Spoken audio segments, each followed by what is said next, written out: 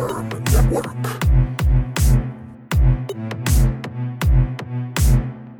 The Jedi Path and Book of Sith.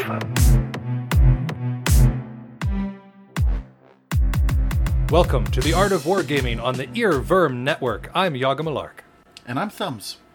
And today we are going to be talking to y'all about the Jedi and the Sith and how they apply to, in particular, physical wargaming. There's some lessons here that can be applied to intellectual wargaming like Warhammer, but for the most part, a lot of this stuff applies to those of us who do the more physical aspects. So, again, if you guys who play Warhammer want to stick around and listen, you're more than welcome to. There's still some good stuff in here, but just know that it's not entirely Warhammer-centric this time around.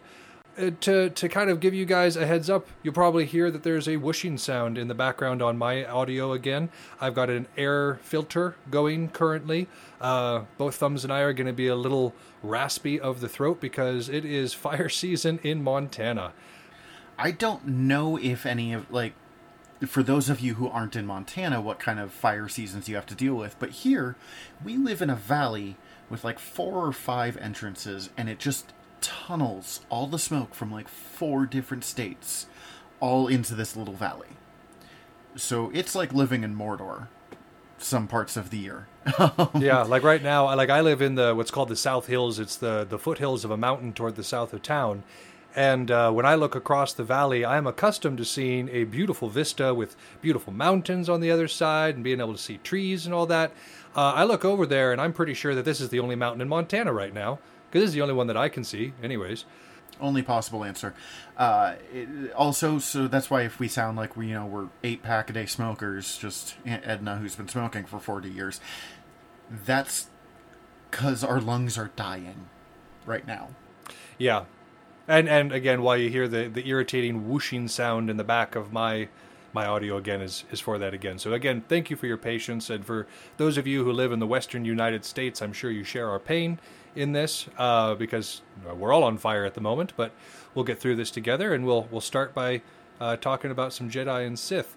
But again, before we get into that, I've been doing a few kill team games against my wife because she's been open to the idea, and I think taking pity on me just a little bit because I can't see many other people.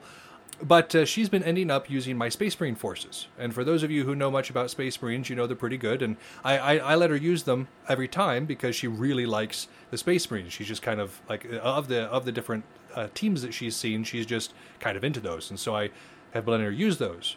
Well, and you told me last time that she likes to use as few models as possible so she has less things to think about.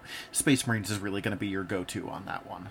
Yep. Especially with the points increases that they're going to be seeing across the board in 9th edition. Yeah, the Space Marines are a good go-to. And this particular fight, she was doing an all-intercessor group. Like every single model in the kill team was an intercessor. And tell me what an intercessor is. So an intercessor is a troop choice for Space Marines. They are a Primaris choice. So they're like a newer, faster, bulkier version of Space Marines. The super duper soldiers, yeah. Yep. So they're just a nice super soldier with a gun, basically. And even though a Space Marine only is armed, typically, with a bolter of some sort, that does not mean that they are a pushover in combat, because with their strength and with their abilities, they can still cave in your headpiece with a nice rifle butt to the head. So, they're even in melee, where they're not technically designed to be, they're still pretty good. So I took my orcs against this list, and I was using... all my specialists were Burnaboys, and then all of my non-specialists were commandos in order to get that extra -1 to hit if they're obscured. And I got my guys in, but I just was having a hard time getting past that 3-up armor. As you probably know, orcs don't have a whole lot of armor pen when it comes to their just base level dudes. And so trying to get past that 3-up armor that the Space Marines had, especially with 2 wounds apiece, I mean, it was the rate of attrition was just too much for me to bear. So if any of you guys listening have an amazing orc kill team that you've been doing well with, especially against Space Marines, I would love to take a look at it. Please post it or send it to us or post it to the page or whatever you want to do with it. Tell us your secrets. Yeah, please tell us your secrets, because my kill team list works very well against like Astra Militarum or demons or other things like that don't have a super high armor save, but it does not work well against an actual orc list. Like if I've got my Stompa on the board, it's a whole nother game. But No, if you've got some secrets for defeating those pesky Space Marines, you got to let me know. And then the last thing I got is that I just picked up Dynasty Warriors 8. Again, I'm feeling the bite. I'm wanting to get as much strategy in as I can, even though my ability to go out and do it is limited. I've been loving watching you do this, by the way. Just getting that out there. I've been going through, and if you guys are interested, I might post them to the Instagram. But I've been going through and just making characters for like all of my friends in this like fantastic ancient Chinese mythology setting. And it's been a lot of fun, and people have been getting a lot of joy out of it. So I think I might kind of continue it for a while, and I might post those to the Instagram just for kicks. But yeah, it's been fun. It's been a nice little outlet for my need for strategy and creativity. It lets you run a kingdom, or like there's a lot of different ways to play Dynasty Warriors 8. You know, you could be a trusted officer, or you could betray your ruler and become the ruler yourself. You can execute your opponents, or you can release. There's a lot of choices to be had there. So it's just a fun way to kind of spend this downtime in between the stuff that I actually would like to be doing at the moment. But Thumbs has been super busy himself. He's going through the real world process of getting into his own house. Yeah, I am moving. Within the next 2 months, I'll be moving. So I might be, by the time this episode comes out, I might be actively in the process of like carrying boxes. And it has really killed my time to do most things. Just because we're getting ready. Like, you know, last week we tore up the floor of the bedroom, and this week we'll hopefully be putting in the new floor. Like, we're straight up renovating parts of our house. So if I seem kind of frazzled, and for the next couple weeks, next couple episodes, when I'm like, well, I haven't really done anything there, Bob, that's why. And it'll give me so much more room to do more things, which I'm super excited about. No, it'll be a cool thing, and you're not the only one, though. I'm sure plenty of our listeners are going through some real-world stuff, and they would much be preferring to be doing more wargaming at the moment. But, of course, 2020 has been one heck of a year, and it doesn't matter where you live in the nation or in the world at this point. It seems like all of us are equally suffering in this, and so, again, we just got to try to keep our heads down, guys, and get through and survive it, I suppose, and get back to being able to do the things we love. Yeah, sort of. The closest I kind of got is, hopefully by the time this episode comes up, I've been doing some drawings, just trying to get back into drawing again. Sketches of, right now, working on Roman soldiers, because, you know, they're in our next book. But if you guys are interested, I'll pop some of those up on the Instagram and the Facebooks and the social medias, and I sound like I'm about 60 anytime I talk about social media. But if that interests you, and I'm not promising, you know, perfect accuracy of what this looks like, but going from historical sources and giving you some ideas of some of the things that might be in some of the battles we're talking about. And here, coming up pretty quick, and actually in terms of that, we should be opening our Patreon before too long, and at a certain level, you can get some of these prints that Thumbs is going to be doing of the soldiers and stuff that we're going to be having. Yeah, I wasn't sure how much we were going to be talking about that, so I was trying to be a little vague. But no, I think we could let the secret out a little bit. We're getting close. We will be releasing prints of every book that we're doing. So, you know, when we start Vegetius, we'll do a print of a Roman soldier. And I've been looking into, like, early Roman legionaries versus late Roman legionaries and, like, their weapon styles. And I'm going to be drawing bits of both. And I think I'll put up those practice pieces on our social media, and then the actual print itself will just be available through the Patreon. For sure. Yeah, and we'll have different types of stickers. We're going to be trying to do something different for every book, and for the 3 books that we've already done, but we didn't have the Patreon for. Eventually, we're going to be going back and creating stuff for that as well that you can buy on a web store at some point. But that will happen after I move. Yes. Again, we are not promising any of this super quick, but it definitely in our long-term plans as real world allows. But yeah, apart from that, I think we're about ready to talk about some Jedi and some Sith. What about you, Thumbs? Oh, I'm so excited. Oh, yeah, I'm stoked.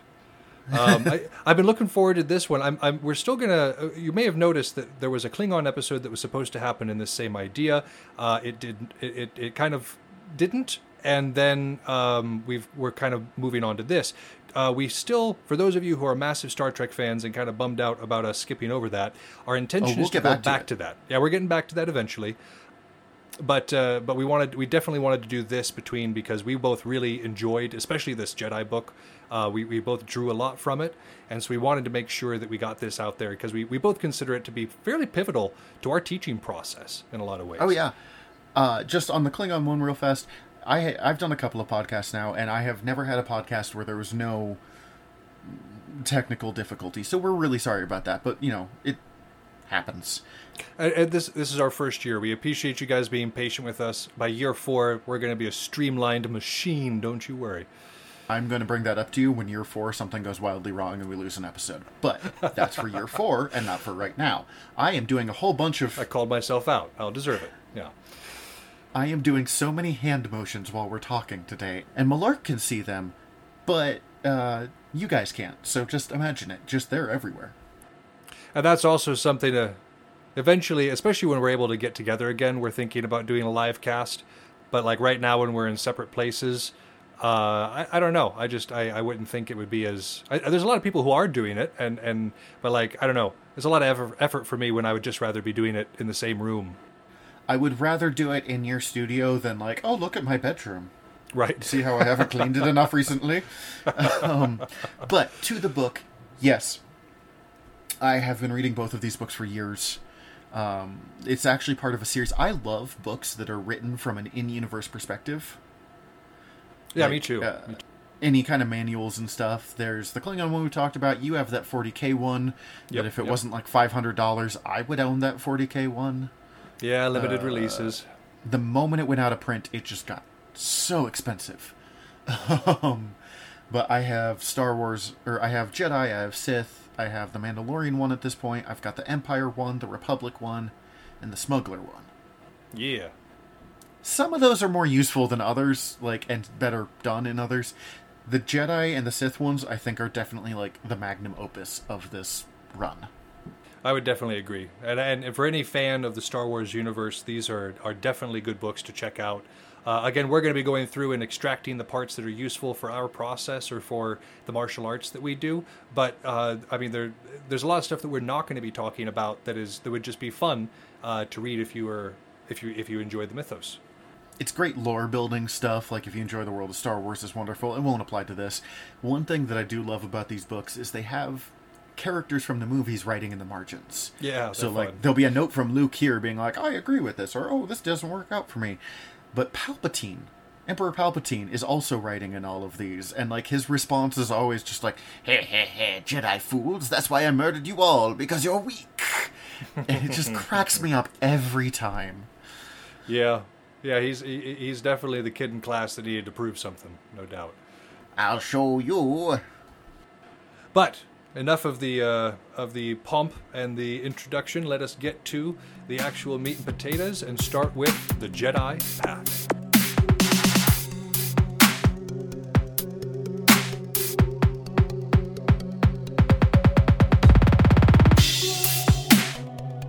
So, just by the nature of Star Wars, they hint at this a few times, but it tends to be portrayed as very binary choices, light and dark, good and bad.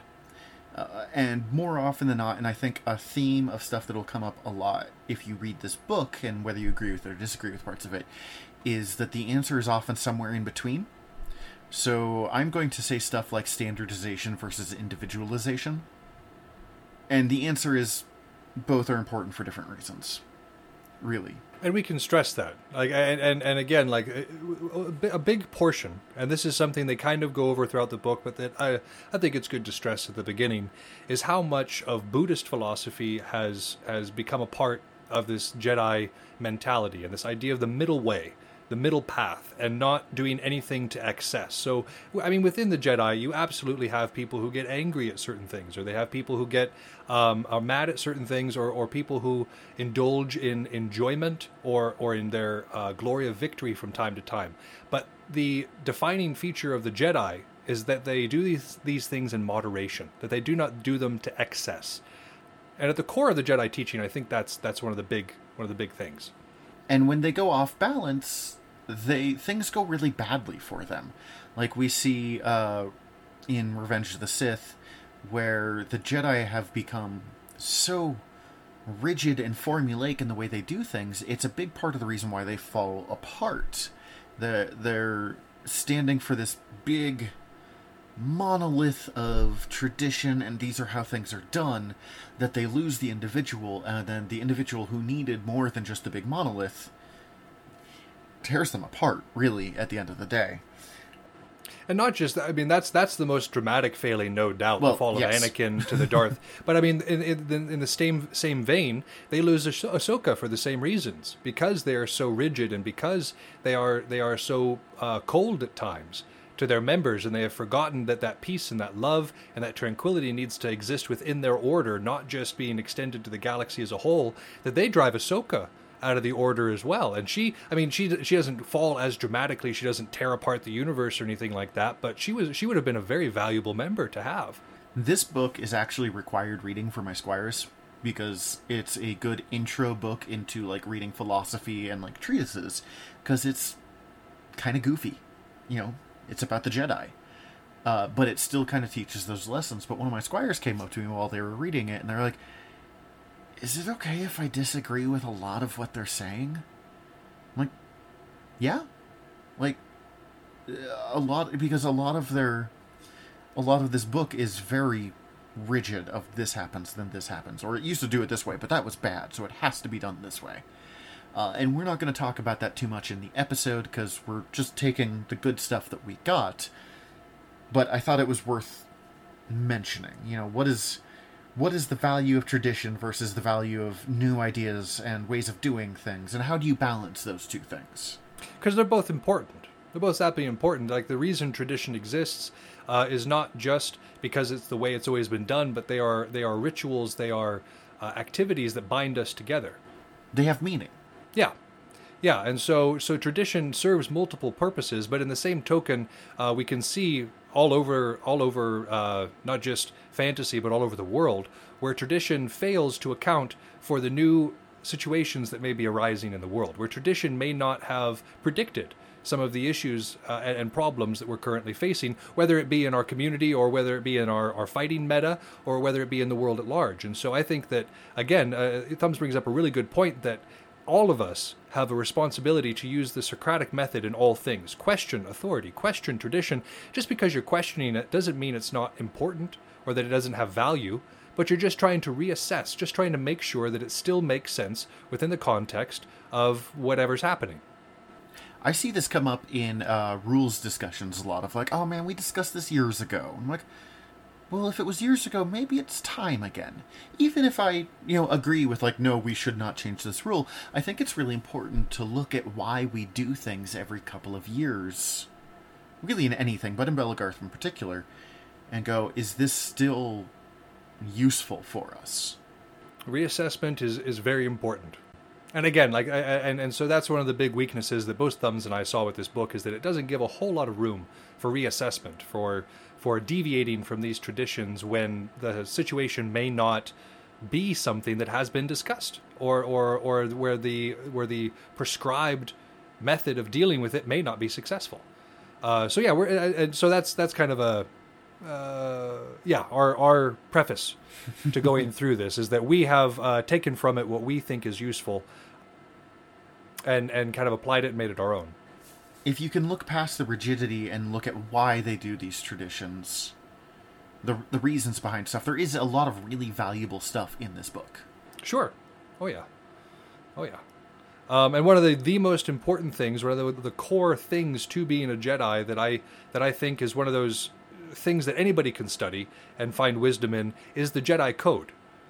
Because this code is kind of the central tenets by which the Jedi live. And so if you're not familiar with the Jedi Code, if you haven't heard it, this is what it is. There is no emotion. There is peace. There is no ignorance. There is knowledge. There is no passion. There is serenity. There is no chaos. There is harmony. There is no death. There is only the Force. This is a thing I kind of struggle with, because I kind of live in a semi-permanent sort of chaos and passion. But there is something very much too, like, my life has become much better, even if I am a passionate, chaotic person, to have the ability to accept that things are going to happen and that I have to move with what's happening. I definitely dig that. For me, as somebody who practices meditation fairly frequently and who attempts to cultivate a sense of calm within, I don't always succeed, mind you. There's a reason I meditate so frequently. It's because it's not a lingering sensation. It needs to be practiced. But part of the reason for that is trying to shift yourself from one zone to another. So when I'm looking at this code, I'm looking at an idea of trying to actively shift yourself from being emotional to being peaceful, from being ignorant to being somebody who is knowledgeable, from being passionate to being serene. And so like the idea is when those things start to trip you up, because again, if you watch the show, or if you watch any of the things, it's not that these Jedi are beyond emotion. They still are human or mortal. Ish. Let's say mortal, but they still suffer emotion. They still suffer from ignorance on occasion. For the majority of the prequels, they had no idea who the big bad Sith was. They knew there was somebody amongst them who must have privy to information from the highest levels, but they had no idea it was Palpatine. They were still ignorant. Even Yoda, with his wide seeing ability to look into the Force, was completely blind. So even there, he was ignorant, but he attempted to gain knowledge. That's the idea. They recognized the ignorance, and then they moved to knowledge. And of course, with chaos, the world is chaotic. You can't deny that the world is occasionally chaotic and hard to live in, but the idea is that we're working towards harmony. And so that's what I see when I'm looking at this. I'm looking at the idea of, yes, in life there is emotion and there's ignorance and passion and chaos and death, but what we're trying to do is reframe those things in our mind in order to make us more effective as people. Because this whole code is very well suited to the idea of being on the field, because when you are on the field, you don't want to let emotion rule you. You want to be at peace within yourself. You don't want to let ignorance rule you. You want to know who you're against and where they are. You don't want to let passion rule you. Serenity should be dictating your actions. And even though the field may be in chaos, it is up to you as the fighter to try to perceive the harmony, to perceive the pattern behind that chaos. Yeah, it's not about perfection. It's about the struggle and tools to help you in the struggle. Right. It's a journey. This whole idea is a journey from these negative states to something else. It's very similar, actually, to a prayer to Ganesha that is widely practiced in Hinduism that is asking us to be moved from one state to another. It's a prayer to Ganesha that says, please take these obstacles and remove them so that I can continue on my path. Take the darkness from me so that I can see the enlightenment. It's not a prayer asking to be delivered. It's a prayer saying, hey, meet me halfway. I want to be successful, but help me be successful. And that's kind of what we're looking at here. The Jedi do not assume that all of us are perfect beings. And so when I look at this, I'm seeing like a path. Again, it's not about getting there. It's about going there. Is there anything else you wanted to add on the idea of this Jedi code? I know we could probably talk about this all night if we truly chose to. I'm really actually digging this. I've been very excited to do this. As I said, this is required reading for my squires. We're actually planning to finally sit down and all of us discuss it as a group. And I got more out of this conversation than I have the previous 4 or 5 times that I've read this book. Because it's too easy for me to be like, no, man, I'm totally passionate, and that's the thing I like about me. But it's balancing that passion. So no, I think that's good. Word. So the next thing that the book moves into is the Jedi ranking structure. And both Thumbs and I use this, but in kind of different ways. They're similar in some ways, but a little bit different in others. So the way the Jedi do this is, first you're an initiate. This is before you've been chosen as a particular student of anybody. You are part of the temple, and you are learning the very basics to what you need to eventually use your abilities later on.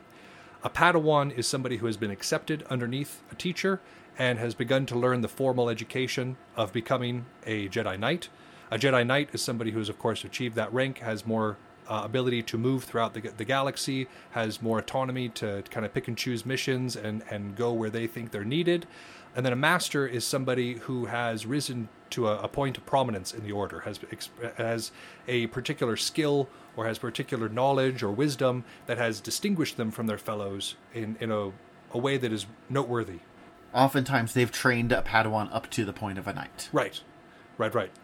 And so for me, the way that this works with the way I rank it is that an initiate is somebody that one of my apprentices takes on as a student.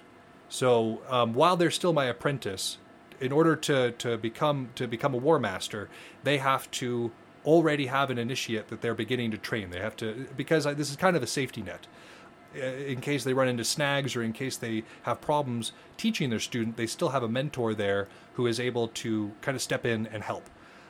Then for the Padawan, that's like a base level apprentice. I have accepted the person as my apprentice. They've started doing their initial trials. So for me, this is a matter of reaching Primal in Great Hunt, having a full kit constructed, being able to construct and use all the different weapon types. Like there's a whole list that is applied to my quote-unquote Padawans, or first-level apprentices.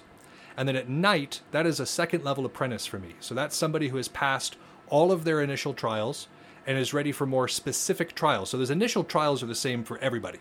Every apprentice I take on has the same initial trials. But once they complete those, they're going to have specific ones that I apply to them in order to test their strengths and their weaknesses. Now, during this quote-unquote knight or apprentice level 2 portion, this is when they will take on an initiate to train and kind of be working with as they're going through the process.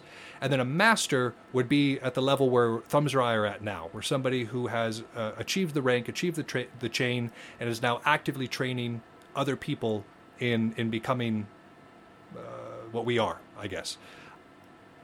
And so in order to move from a knight to a master, there's very specific things that my apprentices will have to do. So for me, I split this up as like initiate, and then the Padawan knight are both like 2 different levels for my apprentices, and then a master, war master, knight, Mikut, dragoon, whatever you have, that's the top. That's where we're at.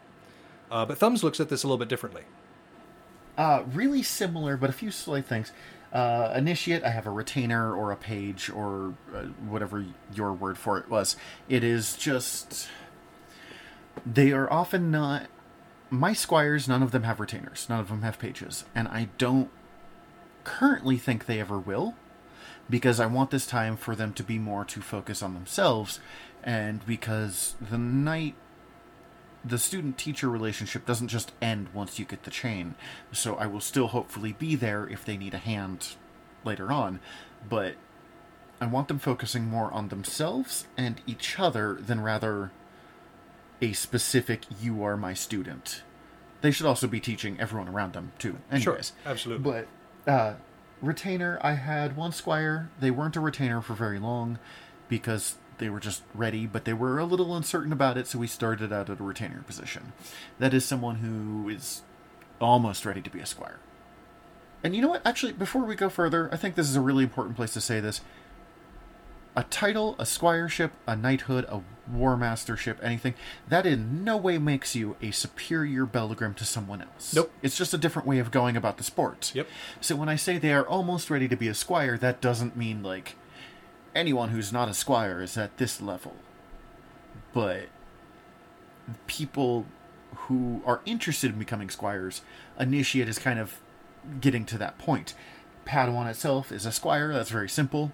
And then you have the 2 levels of apprentice, like apprentice A, apprentice B. I just went to knight. Knight equals knight. That's very straightforward in my title, so... and then for master, I had it as someone who has knighted multiple squires. Someone who has gone through the process on both sides a couple of times, and they are really very experienced in what they are doing at that point. And before we go further, I want to say that I like the way that Thumbs looks at this. I think that that's a very realistic way of looking at it as well.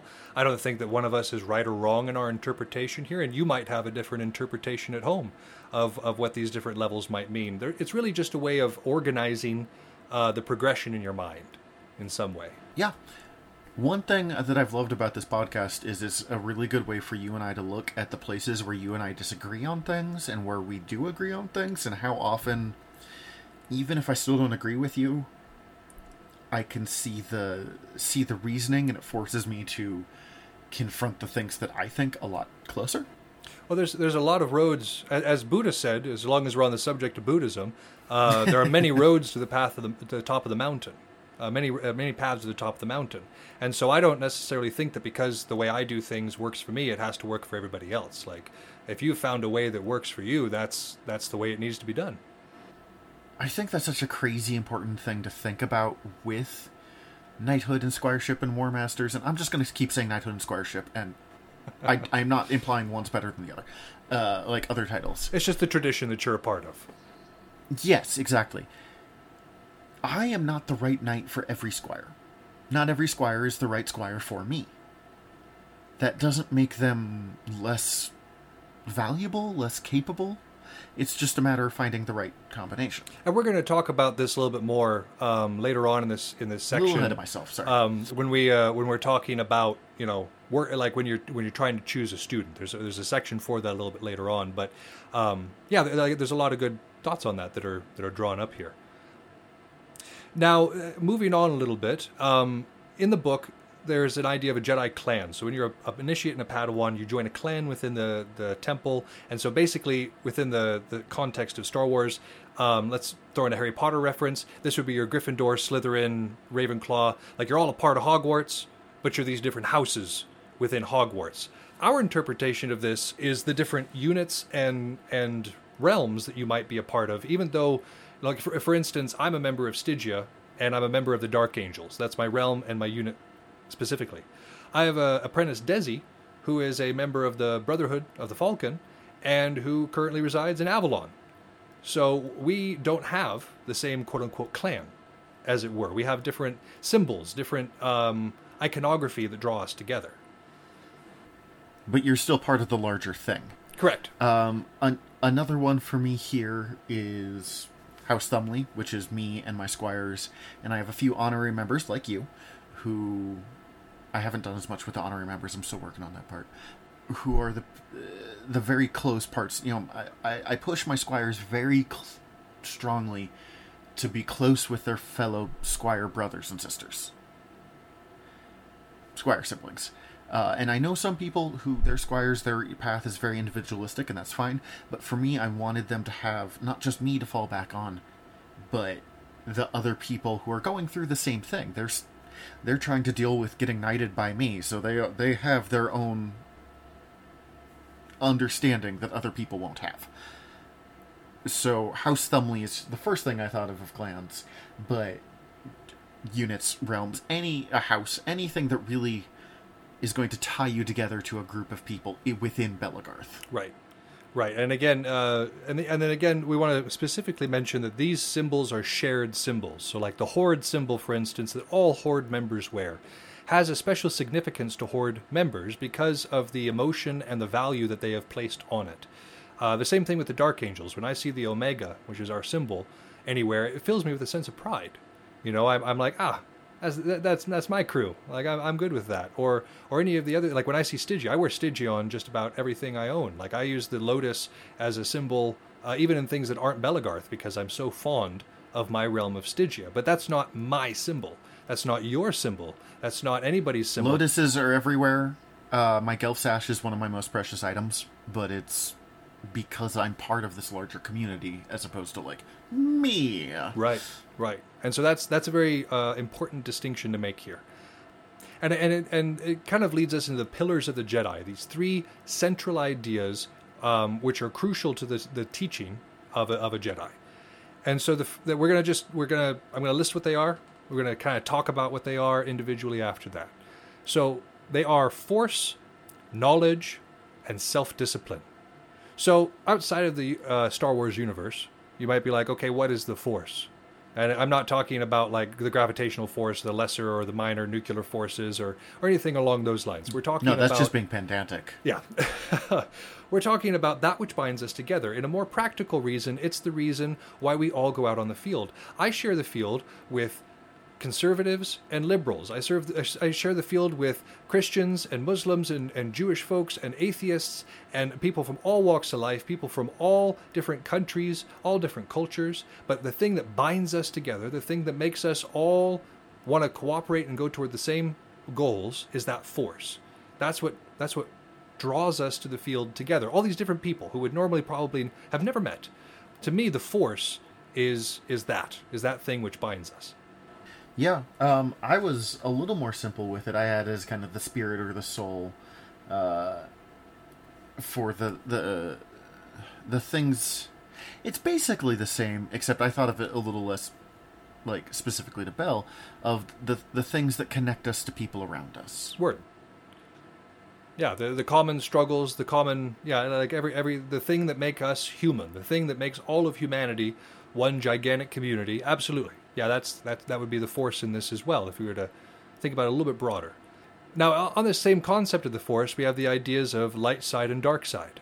And these are things that are kind of thrown around quite a bit. And again, there's a few different interpretations of them. But a light side stuff are things that benefit other people, and dark side stuff are things that solely benefit you. We can also justify this in emotional terms to say that the dark side would be emotions that are consumed by things like guilt, remorse, fear, grief, sadness, depression. All these things could also be considered the dark side. Now, that's not to say that people who suffer from depression or anxiety are permanent dark siders or anything ridiculous like that. No, of course not. But it was a way that, with my own struggles with depression, that I could kind of look at it and be like, oh, that is almost like an outside force in some ways for me. Like, that's not me. That's someone who doesn't like me. And separating it a little bit, the light side and the dark, made it a little easier for me to confront that. I'm battling the dark side, but I'm also, I'm battling my own depression and anxiety.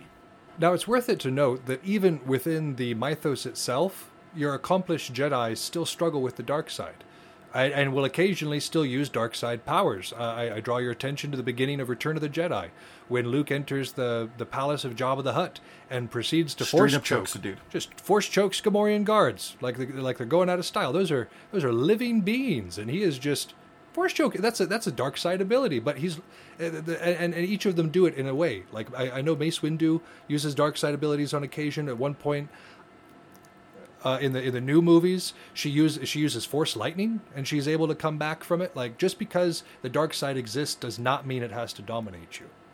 Well, and Luke is actually a really great example of this. I know a lot of people don't like Luke Skywalker. I'm a big fan of him, and he can be a little whiny, but also, dude had some major trauma. Mm-hmm. But he becomes a Jedi when he sees himself facing the dark side of the Force and steps away from it, when he could kill his father in anger but chooses not to. And then later on, he fails again later, where he almost gives into darkness. And it's not that, like, I have beaten the dark side and now I am done. Now I am good. It's a forever struggle. Yeah. Constant battle. It is looking at the dark side and stepping away from it. And then later again, once again, you'll have to look at the dark side and step away from it. When you are beating problems, that doesn't mean they're done forever. Exactly. I mean, like, you may conquer your ego on one aspect, but still be very prideful in another. Or you may struggle, for instance, with greed and get it under control and then have a surge of it later on. Any of them. Any vice you can think of, just because you've conquered it once doesn't mean it's conquered for good. And so this is a challenge to all of us to remain vigilant against our inner darkness.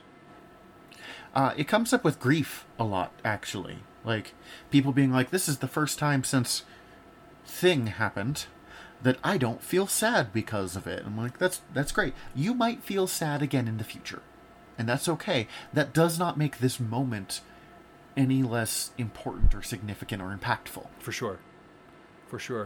And so a lot of this feeds directly into this second pillar, which is knowledge. And so, of course, self-knowledge, which is something we've been talking about here, is very important. Knowing thyself. We've discussed that in the previous 3 books. That shouldn't be a surprise at this point. But it can also be found anywhere. You can find knowledge in other cultures. You can find it through studying history. You can find it through studying animals. One of the things that we do for The Great Hunt is that at a certain point, when you become a full-fledged hunter, you are to choose an animal that you focus on. We call it your totem animal. But the idea of it... It's a shrimp. I had the fer de lance, which is a type of snake that comes from Central America. But the idea of this isn't just to have an animal that you like that has become like your little mascot or something like that, but to encourage people to actually study the animal, because many of the best martial arts in the world came because somebody at one point was studying a praying mantis and was like, there's something to the way this animal moves and controls its prey. I'm going to try to mimic that the best I can with my human form. And then you've got, praying mantis kung fu that eventually comes out of that. And so for me, when I studied the snake, when you notice a snake, it starts out large, long. And then when it realizes it's in danger, it slowly draws back into itself. And this can often draw something closer to it, thinking that the snake is further away than it actually is. And then when the enemy or when the opponent steps into that danger zone, you lash out suddenly with a kill shot. And so this whole idea is something that I do in my fighting. I start out with a very wide stance, very extent of my arms and everything. And then if I've got an opponent that I know I need to really snake dance against, I guess, I'll draw my limbs, like my arms and my legs, closer together, closer to my body, drawing my opponent closer. And then when they're off foot or when they're within my danger zone and they don't realize it, I will fire off a nice high cross or a kidney wrap, hopefully to an unprepared opponent. My snake stance, as it were. See, mine's a little simpler. Dress like a clown, hit like a truck. But, hey, you got... it works. Different lessons from different critters. I'm sure somebody who studies an eagle is going to get totally different lessons than somebody who studied the mantis shrimp or the snake. But the point is that this knowledge to make your style better can be found anywhere. You have to be open and seeking of knowledge everywhere. And of course, if you're a person who does Kempo, it absolutely pays off to learn a little bit of jiu-jitsu, learn a little bit of judo, maybe a little bit of Muay Thai. All these things can add into what you're already doing. And it's the same thing in Bell. Even if you're not a Florentiner or somebody who uses two swords naturally, it helps to do it once or twice, because then you start to realize not only the strengths of that style, but the weaknesses of it as well. Anytime someone's struggling against a style, oh man, I just don't know how to fight red. I'm like, well, time to pick one up. Best way to learn how to beat a style is to do it. The second pillar of knowledge is the area that Malarkalark and I are the most comfortable. Of the three. We do love our knowledge. I mean, I think we're both pretty capable fighters, too. But yeah, knowledge is nice. Yes, but I mean, even out beyond the field, you and I just like learning things. We do. I mean, look at this podcast. Yeah, we do a show about learning obscure things and applying it to our to our hobbies. Yeah, I do 2 shows about learning obscure things and teaching them. That means that we also have to try really hard to make sure we're spending time in the other 2 pillars as well. Because it's about balance. Just because you're good at one doesn't mean you neglect the other 2. We haven't mentioned balance in 5 minutes, so I had to bring it back in there. Back to back. It's a very Jedi concept. If we don't mention it every 5 minutes or so, I think we're not doing it justice. We might forget. Is self-discipline, and this is divided into 3 parts in of itself. And those 3 parts are meditation, combat, and construction. So let's talk about this meditation first. Meditation isn't just the one type. Most people, when they think of meditation, they think of this first one that we're going to talk about, which is empty meditation, where you try to empty yourself of all thought, of all emotion, and just be present in the moment. And this is also called void meditation. I'm actively terrible at it. Most people are. This takes a lot of practice to actually be able to do. Most people are not able to quiet their minds to such a point that they can do this. I can't do it every single day. There's times that I sit down to do an empty meditation and I'm like, nope, not happening today. I have way too much on my mind and it is not going anywhere.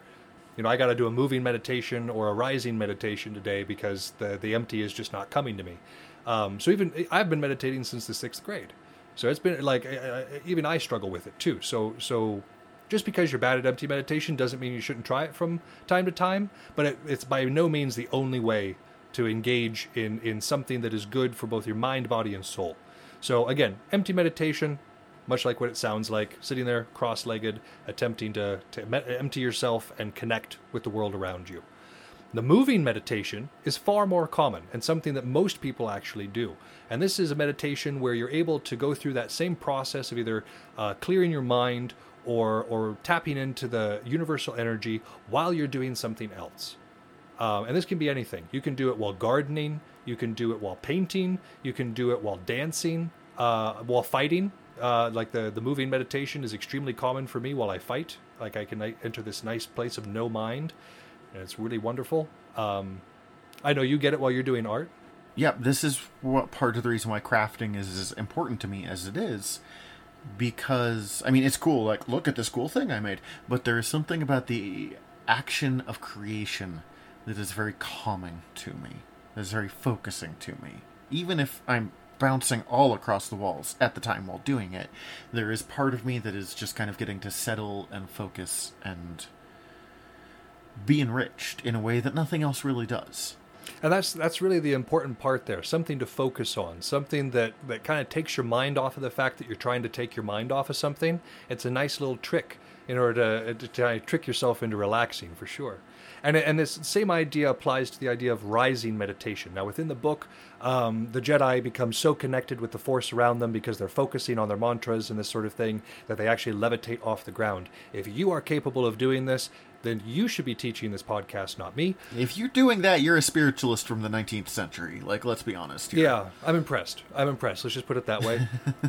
But a rising meditation within the terms of things that are actually physically possible for us is a meditation that is focused on a type of principle or focused on an idea or on a specific outcome or something like this. So examples of a rising meditation would be in most cultures when they pray, or when you're saying a mantra over and over again, trying to focus on it. If you pray the rosary as a Catholic, this is a rising meditation. I was going to say the Buddhist prayer, like, what is it? Om Ane Padme Yep. And I mean, a lot of Buddhist meditation is toward the empty side, but when they're like actively doing mantras and focusing on an idea. Now, sometimes the mantra is just there to give your body something to vocalize with and to make yourself breathe deeply.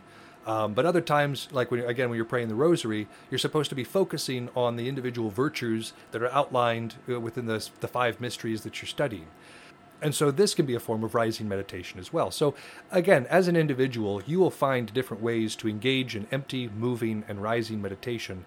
But these are all parts of self-discipline. And they're all really enriching to you as a person if you can manage to make them a part of your habits. Anything else on meditation real quick? That's pretty much it. Meditation is not my strong suit. I'm bad at it. I'm working on it. And that's, again, this is a path. It's not I'm working on it too. I've been doing it since the 6th grade and I'm still working on it too. So we're all walking the path together. So the next thing, it's kind of out of order, but the next thing I want to talk about is the construction. So this is, within the vein of Star Wars, it's the construction of your own lightsaber. But for us, this would be construction of any of your weapons or garb. And it does mean more. It means more, like, I'm being a little bit of a hypocrite here because I often these days will buy my garb or buy my weapons from other people because I recognize that their craftsmanship is far better than mine and I want to actually look good. But that doesn't mean that I don't have it. I've got several kits of garb that I made myself. I've got a lot of weapons, most of them broken at this point, that I made myself. And so, and the process, knowing how to do it, is a crucial part of course, being an apprentice or a squire or anything like that. But I think it's also an important part of being any participant in a physical war game. One of the best ways that I have found to keep someone is not just make them a weapon. Like, because there's a lot of people, and I've done this before too, been like, here, I made this, take it, you can have it, whatever. And people will either become super attached to it, or they'll go, man, they don't really care about it too much, so it probably doesn't matter too much. But if I sit them down, and they make their weapon, and they make it to my exact standards, and I'm like, okay, now do this. Okay, now do this. Now here, let me help you with this. They have an attachment to that thing now. I had a core that I used for 14 years. It stopped being a useful core long before that, but I had built such an attachment. The handle was so perfectly gripped to my hand, I will never make a more comfortable handle. You've talked about your beat stick that you used to have. Mm-hmm. I called it my murder stick. It was incredibly top heavy. It would wreck my spine to use it now, but it was my baby. I helped you make it. It wrecked your spine back then, and you just didn't care. Yeah, you're right. I helped you make it. I'm equally culpable. But you build this attachment to things. My squire Yui, who, as my first squire, gets brought up a lot in a lot of these lessons for me. because I've experienced it more with them. They hadn't really fought before they became a squire for various medical reasons, and one of the things of squireship was you're going to learn to fight, you're going to sit down, you're going to make your weapon, and that moment of sitting down and constructing together was a very powerful moment of becoming my first squire. For sure. No, I one of the last things I did with Valis before I left Missoula to go to Nashville, I was still his apprentice at the time, but we were doing a long distance one after that, was we got together to build some armor for me. And while he had the tools and he had the know-how and all that, I did all the cutting and all of the drilling of the holes and lacing myself. And while I don't wear those bracers anymore because they are not big enough for my forearms, it was still nice to have. It was still nice to have something that I had made myself, and you absolutely do have it's a different kind of attachment. And they talk about it in these books, too. They talk about how if a Jedi or a Sith loses their lightsaber, it's like losing a limb. Well, and even beyond just like the master-apprentice thing, you and I made armor together, and you keep listing it as the armor I made you, but you were heavily involved in the construction process. And it's given you a very strong attachment to that armor that you would not have had if I had just been like, here, this is yours now. Yeah, I love that armor. I mean, I find any excuse I can to wear it. Anymore, I occasionally will just kind of prance around the house wearing my armor for no other reason than just to be wearing my armor. I'm sure my neighbors are looking over thinking I'm insane, and yeah. But it fills me with I stand straighter when I wear my armor. I speak differently when I wear it. It's imbued, as it were. And not just because it's mine, but because it was something that you and I made together. Yeah, it's an important thing. Yeah. So construction. Construction is a very important part of anybody's path, but especially for a Jedi or an apprentice or a squire. And so the last thing we're going to talk about, and this is one we're going to go into a lot more detail on, is the combat portion. And this is something I'm sure you all been waiting for. You've been very patient, waiting 55 minutes for the combat portion of this show. This is going to be such a long episode. Well, how could it not be? And this is pretty good. So there's actually some different styles and some different forms, even some different, what they call a velocity, which is actually what we would refer to as a form or a kata in here. And they're all pretty good, but they're kind of broken up. And so we're going to talk about some, and we're still going to follow the spirit and direction of the book, but there's going to end up being 7 of these combat styles that we end up talking about. 8 if you count Form 0, but it's not really a combat style. If it was our choice, we would just do all of these in one go and move along. But the book has them separated into 3 different sections. So if you're like, hey, wait, where'd it go? That's where they went. We will get to them. Yep. So the first one, and this one's pretty self-explanatory, is Form 0.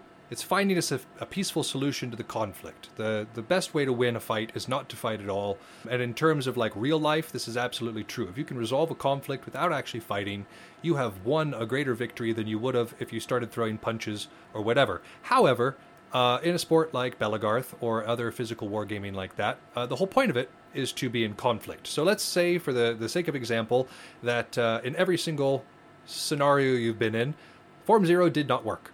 So that's what we're going to say about that one. But again, this one's important. I think all of us need to be peacemakers. I think all of us within, especially those of us who are trying to be worthy of a title, need to be peacemakers within our community and not seek out conflict where it isn't necessary.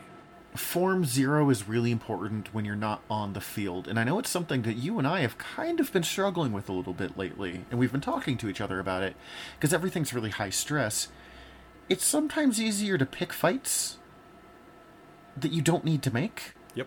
And that the Form 0 is learning not to do that. And it can be on the internet or off the internet. I mean, you and I, you've been my friend for over half my life now. Even just today, we had to stop and be like, are we about to argue? Nope, we're good. Okay.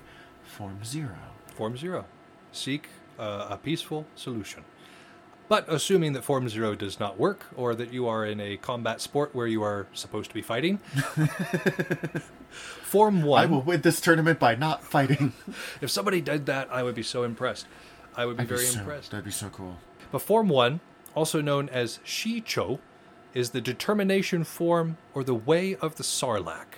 And this one teaches the very basic moves. So the very basic moves of attack and parry with your lightsaber are covered here under Form 1.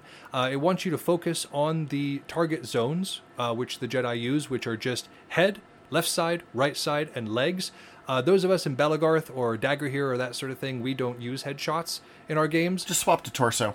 Swap to torso. If you are a SCA person, you are going to be just fine throwing shots at heads, so continue ringing your buddy's bell. But for those of us who don't do that, the head is kind of eliminated. We might think about the upper torso instead as the target zone there. The mark of contact that they talk about in this part of the book is Sheem, which is a disarming strike to the hand. We discourage hand strikes in Belagarth simply because we want our buddies to be able to continue fighting, and we don't want to break each other's knuckles on purpose. Do they happen on occasion, on accident? Yeah, those are the breakable bits. Yeah, it happens on occasion, on accident for sure, but we try not to hit each other in the hands. That being said, if you are in an actual fight, please aim for your opponent's hands. One of the best ways that you can win a fight, especially in a way that isn't overly violent, is to just make your opponent drop what they're holding. So if they've got a knife or whatever, and you can make them drop it, that's not a bad thing. You suddenly don't have to face a knife, which is good. So yeah, again, that's a mark of contact that we don't necessarily use, but they talk about here in the book. And then the velocity, which is like a kata or like a moving form here, is actually kind of useful. And I actually have been practicing this a couple of times. I might even include this in the video when it comes out because it's not bad, and it's really easy. The first strike is on your dominant side. So if I'm left-handed, my first strike is left side. Second strike. I'm doing offside. the motions again. I'm sorry. Yeah, he's over there miming. Second strike is offside.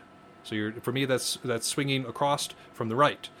Followed up by a center mass stab, a leg sweep down to a kneeling block, and then a kneeling strike of some sort, whether it's a stab or a swing at your opponent's knees.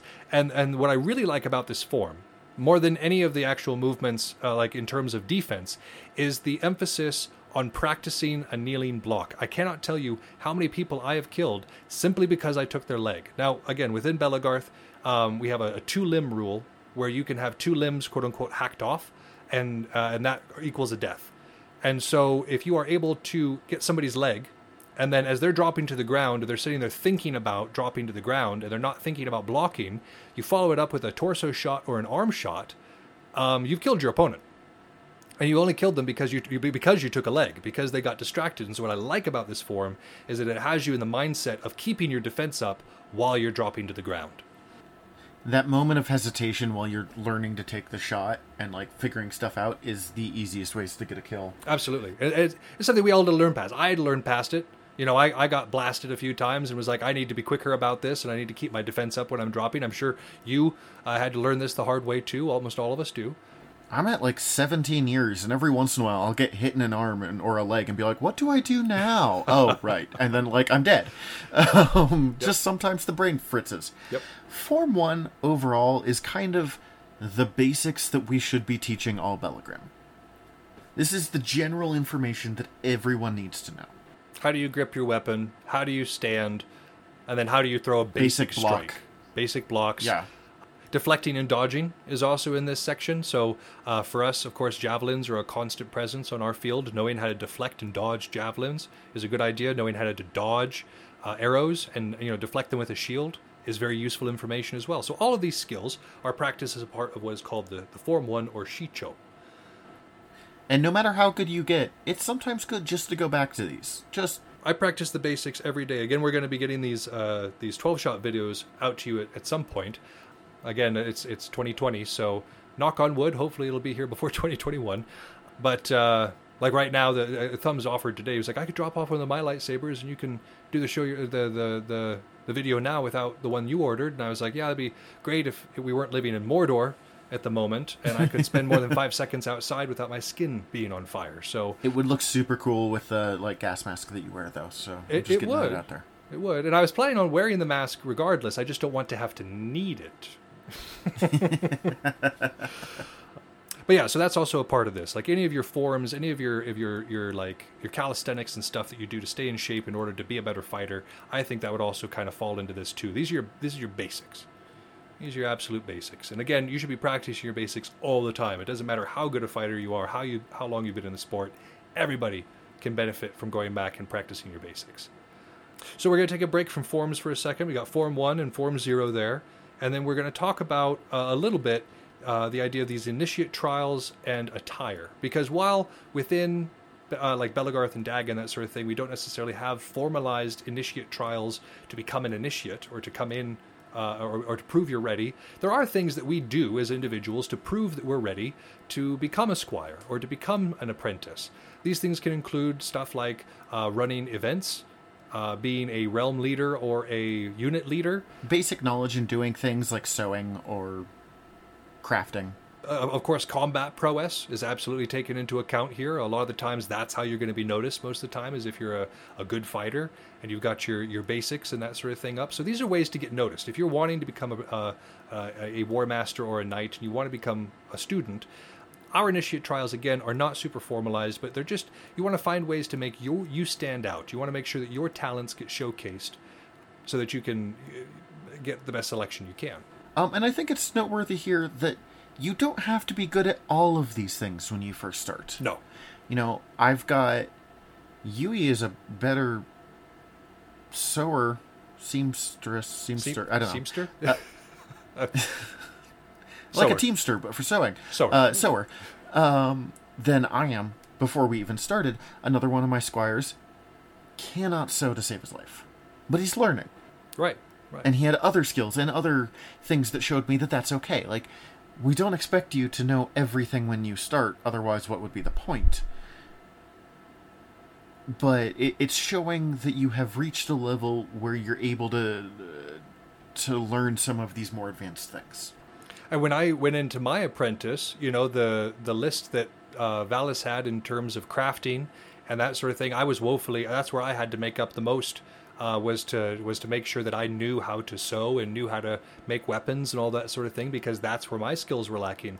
He also had a reading list, and I laughed when I saw the reading list, because they were all books that I had read, you know, at least 5 years earlier when I was wanting to figure this stuff out before. And so in that particular way, I was way ahead. He had nothing to teach me in terms of scholasticism, because like Yui is for you in terms of sewing, I was already leagues ahead of where he was at that particular point. However, I had a lot to learn from him when it came to realm management, dealing with people, crafting things, all those sorts of things, and aggressive shield work. Oh my gosh. I did. He's so good at that. He's the only reason I have aggressive shield work, I swear it. Oh my god, I miss you so much, Valis. Come back. It's real important, and it's okay to not be good at everything, but you will eventually become competent at most things, at least in Belagarth. That's the hope. It should be a good goal for everybody, for sure. It's at the same time, I think this is a good place to mention that it is important to remember that it is not just like a list and then you're done. You know, build 10 swords and make this armor and make 6 kinds of tunics and then you're ready. Those are things that you should know how to do, but it doesn't dictate that you are ready. Like we were talking about before with the idea of the Padawan and the Knight, a lot of that stuff, a lot of these basic things we're talking about would be my apprentice level 1. Now the apprentice level 2 is again being challenged personally in ways that stretch your flaws and your strengths and hopefully make them apparent to you so that you can work on your weaknesses and highlight your strengths. Also, in the same idea is that of attire. Like once you become a squire in particular, there is a formalized set of attire that you are expected to wear. Just much like a Padawan would be, like any Padawan would be recognizable within the Star Wars universe because of their attire. The vast majority of squires wear a white tabard in order to designate that they are what they are. Within the War Master tradition, we don't do this. Literally a line in this book is, your uniform defines you. And on the squire bit, real quick, squires are but are generally forced to wear a thing. I immediately said forced again. To wear a thing, a white tabard, a white hood, a squire piece that makes them stick out like a sore thumb in a way that knights generally aren't. I have my belt, I have my chain. It is super easy to not notice those things in a way that I automatically notice a squire tabard. And one of the things that we're talking about with my squires is why do we do that to people? What is it worth? What are you doing? The reason why we do these things, again, I'm not a knight. I can't speak specifically as to why it's necessarily done, but my theory would be that it's supposed to show the world that you are on the path, and that you are a person to come to for either information or to help along the way, or if you need help, like if you're a realm leader or an event coordinator, and you're sitting there and you need a couple extra pairs of hands, wearing that tabard is kind of like wearing a "Hi, my name is so and so. What? Ask me anything" sort of badge at work. It shows your willingness to serve in that way. It puts you out there in a way that you otherwise would not be. I don't require my squires to always wear their tabards or hoods or whatever. I'm just going to keep using tabards. It's faster. But they do have to wear them for important situations. You know, stuff where... And they do have my symbol and a squire, like, on a white belt flag that's generally pretty big. So they are always showing off, I am doing this thing, even if they're owning their own personalization. And one thing I do is I don't require it to be a classic standard white tabard like I had. You know, I just did the most basic tabard when I did it. One of my squires has... Two of them basically have a vest. One made himself a tabard, and as he's learning to sew, he's attempting like a hood now. I think I like the idea of being allowed to personalize it while still showing that you're a squire. Because we're not one size fits all. So you can tell the same message while still being you. And I think part of this comes from my deep love of superheroes.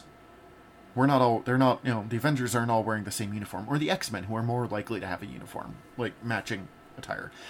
They're not all wearing the same personalized, or not individualized, the same uniform thing, but they still have the things that tie them together, as this is clearly an X-Man, or in this case, this is clearly a Jedi. And within the War Master tradition, we don't denote our apprentices quite as obviously. A lot of us will ask our apprentices to wear a belt flag with our symbol on it, so that if somebody sees that, they know that that person is associated with us in kind of the same way. But it's less obvious. It's less a proclamation to the world like the Squire tabard is. Now, I, of course, make service requirements of all of my apprentices because I think it's very important, but it's not quite the same.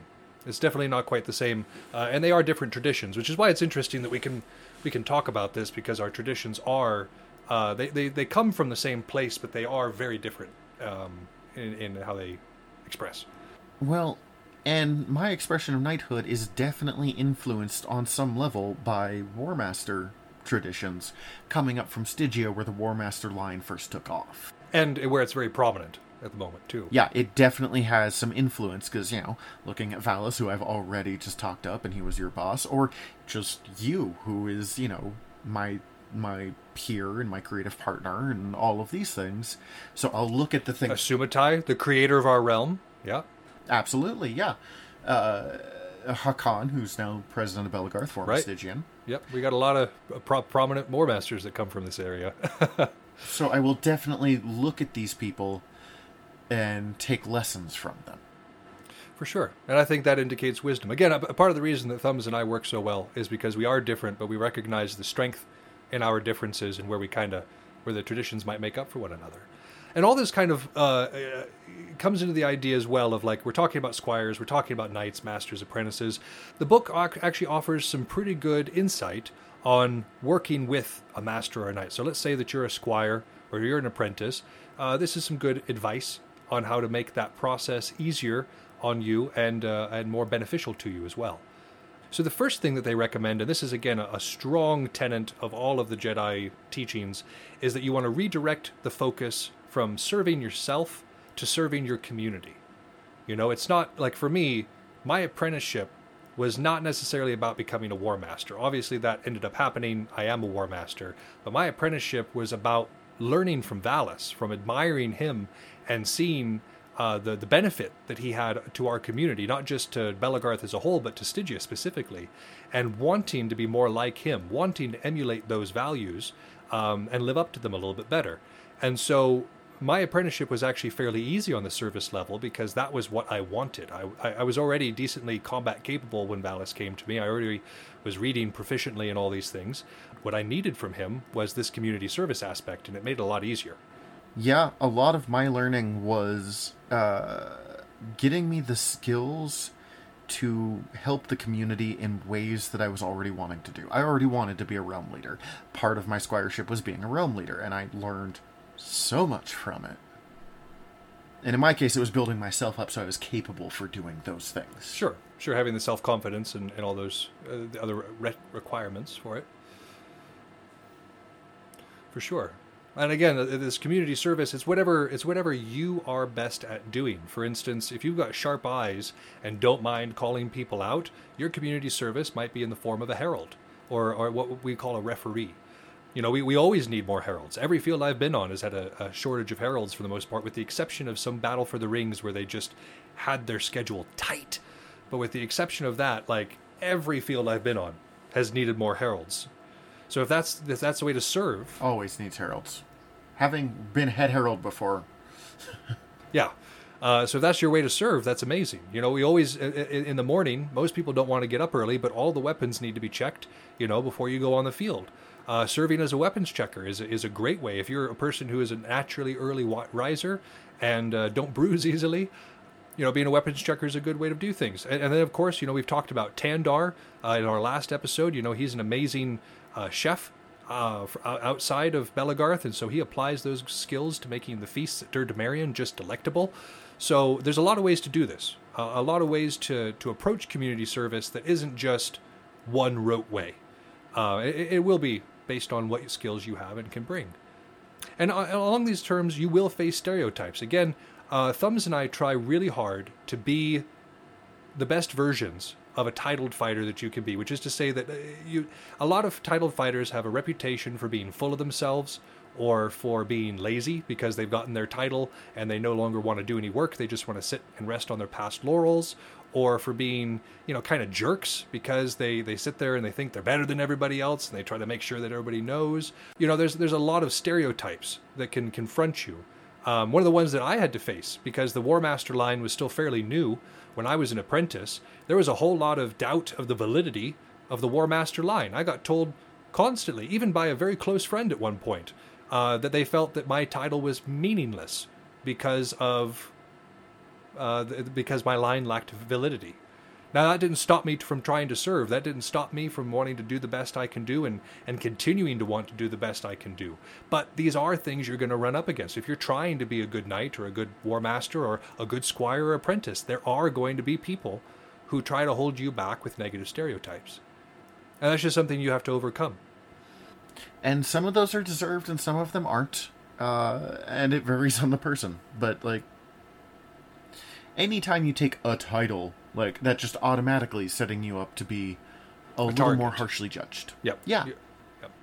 But in the same way, if you're focusing on your service, one, that's going to take the pressure off, because it's not about you being, you know, respected or being lauded or being admired or anything like that. If what you're doing is focused on serving the community and you're successful in that, what other people say isn't going to matter, because you can see the fruits of your labor.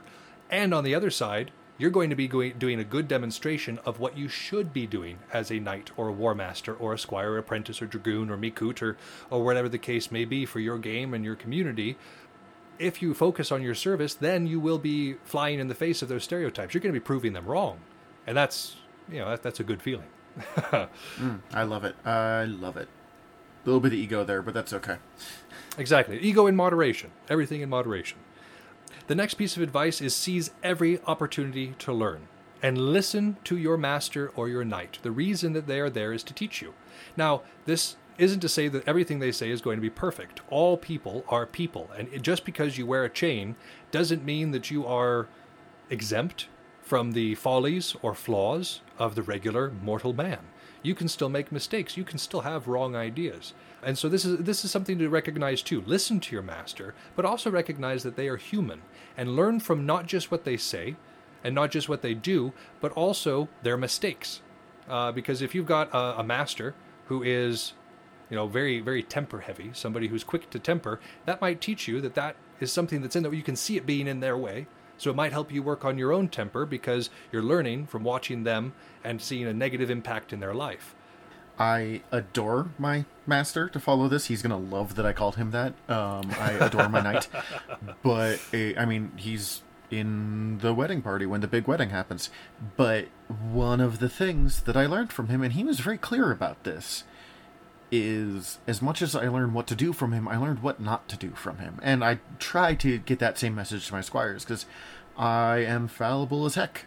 And sometimes I have places to learn as well. So this is a good thing to realize. Again, as a quote-unquote master or as a knight or whatever, it is good to recognize your own human fallibility, but also as a student, it is good to not necessarily place your master on a pedestal, because they are human. They will disappoint you, and that's just a part of the process. There's a difference between looking up to someone and hero worship, and Yes. one of them's healthy and one of them's not. Correct.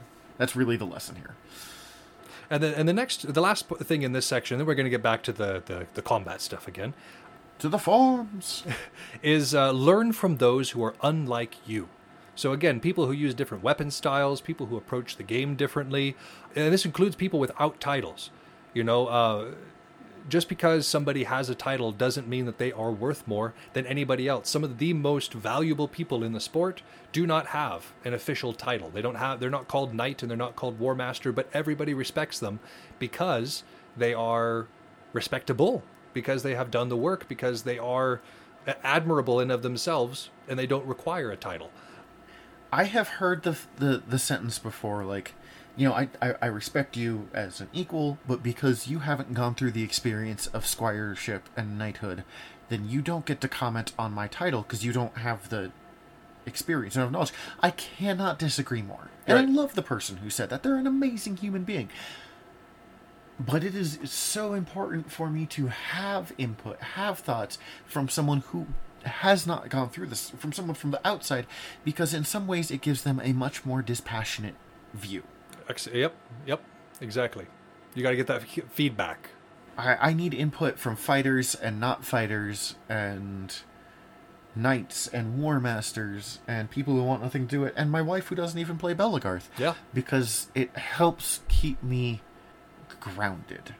And no one person knows absolutely everything, and no one person has everything completely right. We need other people as sounding boards to make sure that what we're saying isn't just pure madness. And so this is kind of that way. If you're like, you know, I've established this tradition, and everybody in your tradition is like, yes, that makes sense. And then somebody on the outside says, this makes no sense. You know, this is actually harming you in some way. That's worth listening to. Yeah. Even if you end up disagreeing. Yeah, even if you disagree, you got to listen. You got to listen. Like we say, even throughout this book, there's a lot of things that we agree with, and there's a lot of things we disagree with. But we took the time to read the book and really think about it. We argue with dead guys constantly on this show. We're going to have a sticker that says "Pick a fight with a dead guy." If you're one of our Patreons, you too can have a "Pick a fight with a dead guy" sticker. That's right. So glad that one took off. But yeah, so again, these are important things to remember when you're working with a master or a knight and you're trying to make a good go of it. So now, back to the forms. Form 2, Makashi. This is also known as the contention form or the way of the Yalsamari. And this is a preferred dueling form. You keep your feet in alignment. It's one-handed, so you only have the saber or your sword or whatever in one hand. The important marks of contact here are Sun Gem, which is a disabling strike to the blade. When you strike your opponent's blade and cause them to drop it, outstanding move. One of my favorite things to do if I notice somebody has a weak grip, I will try to disarm them because they cannot fight you if they do not have a weapon. You love Form 2. I love Form 2. That is a good point. I spent a lot of time in Form 2. And Shiak is the other mark of contact that was important here, and that's a torso stab. So again, Form 2 is a lot of fluid attacks and feints. It is very much akin to fencing, which again makes sense. My little bit of training before I came to Belagarth was in fencing, so I am very comfortable adopting a kind of Makashi stance and fighting somebody that way. Now, again, this is a great form for one-on-one. Fantastic.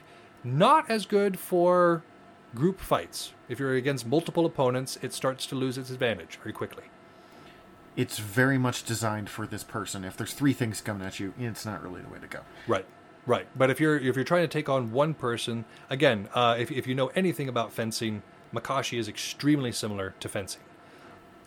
So, Form 3, Soresu, also known as the Resilience Form or the Way of the Minok, is basically counterfighting on a lot of levels. In a lot of ways, yes. It's very inward-directed defense with an internal calm. This one is effective against multiple attackers, and it's recognizable because you have your elbows close to the body. You avoid large sweeps and lunges. Yeah, a very defensive form. It's all about counterattacks, like Thumbs was just saying. And to get those, you're trying to make your opponent tired and or frustrated. Form 3 used to be my dominant form to go with if we were to look at it at these styles. It is extremely good if you know the opponent you're fighting. If you don't know the opponent, it is a much more difficult style to use effectively because it's harder to predict what they're going to do, because we don't have magic speed powers. If we actually had access to the Jedi ability with the Force, yeah, you could predict what other people were going to do and block all that stuff. But again, as Thumb says, you might know how your friends fight, but you don't know how everybody fights. So yeah, again, this works, and it can work, but it is, again, a very defensive form, and it has quite a few drawbacks if you use it exclusively. Yeah, when it goes great, it's good. It's a good one to fall back on if you're getting tired. Or if you're against an opponent who's better than you. I honestly think that this one works really well against that too, because you're being so conservative and you're trying to wait for a really good opportunity. It can get you some openings you might not already have, especially if the opponent is faster and maybe more powerful than you are. You're not going to beat them in speed. You're not going to beat them in power. So the best idea is to catch them out of position, and Form 3 is pretty good for that. The harder part of this is when things go wrong, they tend to go very wrong very fast. Yeah. Because there's everything's so tight, everything's so close up, there's very little margin of error when you are counterfighting. Yep. And so, again, for any of these forms, we want to stress that most people are not going to only use one form. Most people are going to switch between multiple forms, certainly throughout the course of their career, and almost certainly throughout the course of a day, or even within the course of one fight. I might start in one form and then realize it's not working and switch to something else to switch up my pattern.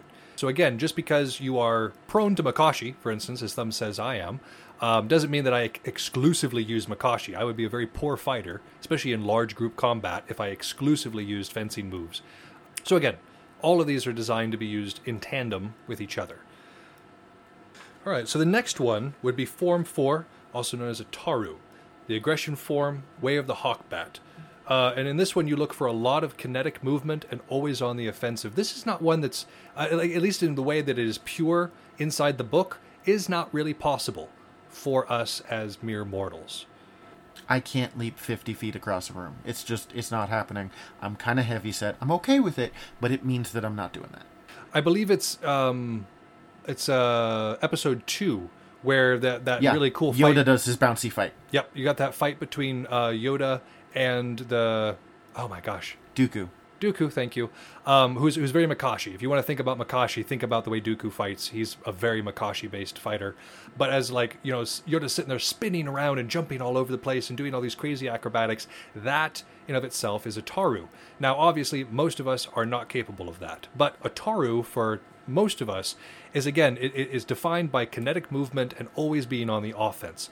You're talking about flurries of strikes with withdrawals to reassess. But again, it's all about acrobatics. If you incorporate any sort of leaps, somersaults, cartwheels, spins into your is what I think of. Into your fighting style, those are all elements of a Taru.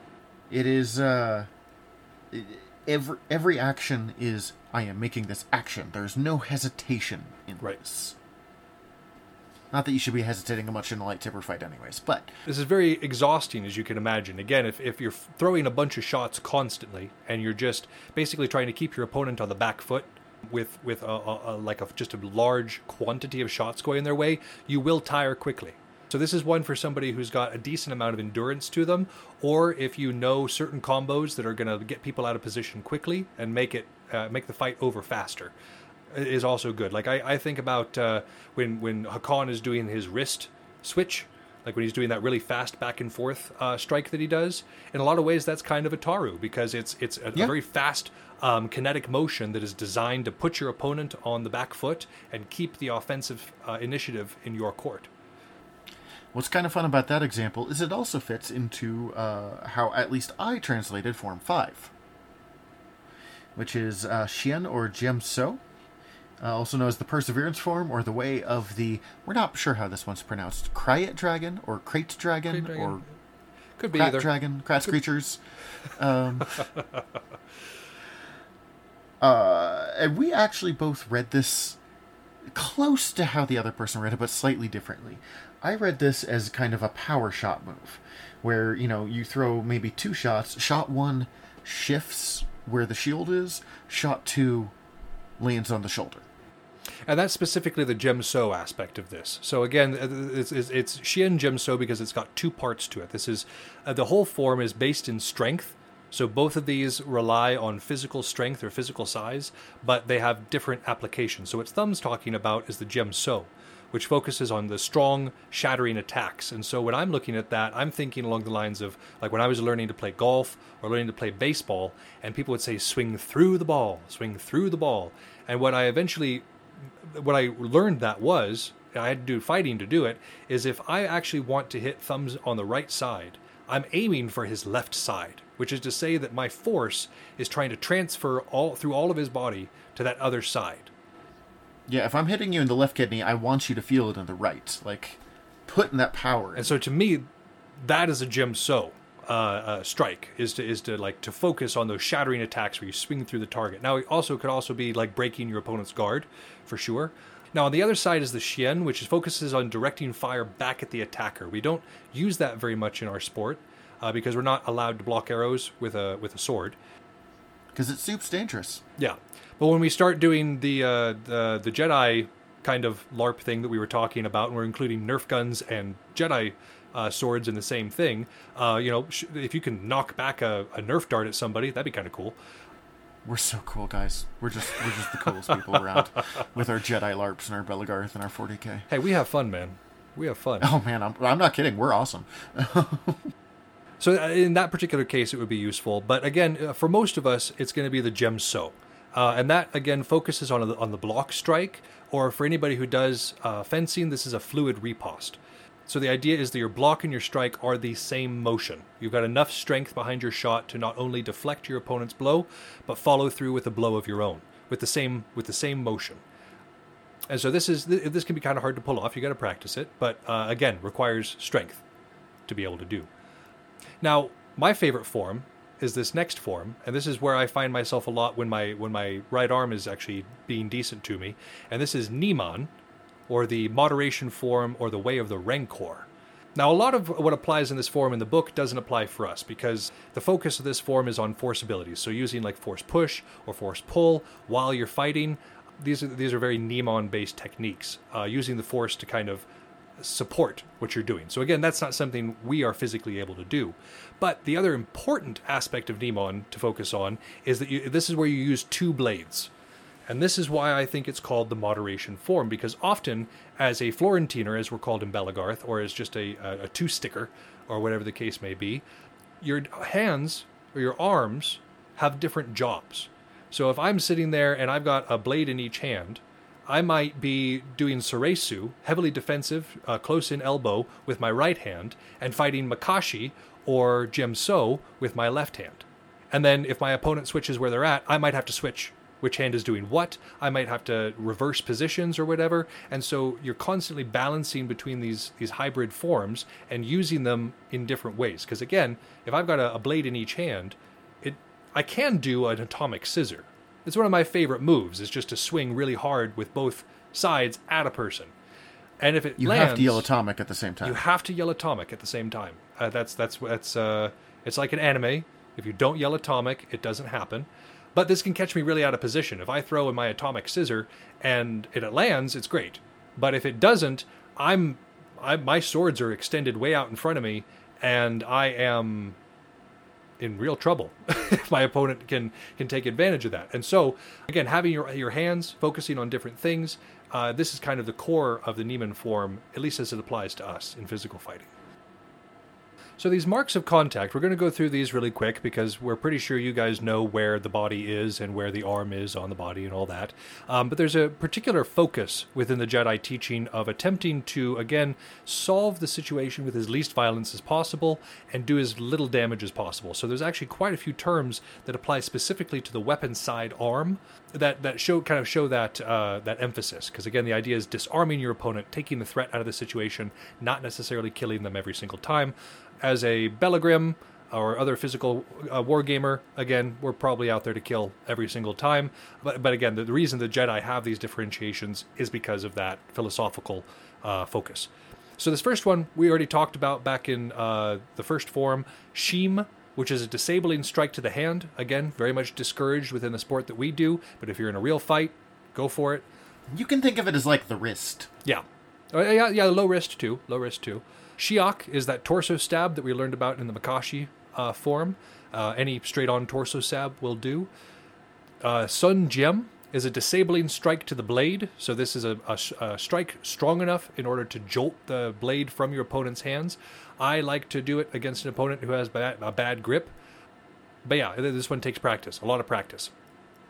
Cho Mai is a slash to the weapon side forearm. So between the wrist and the elbow, whatever hand is holding the weapon, slash there.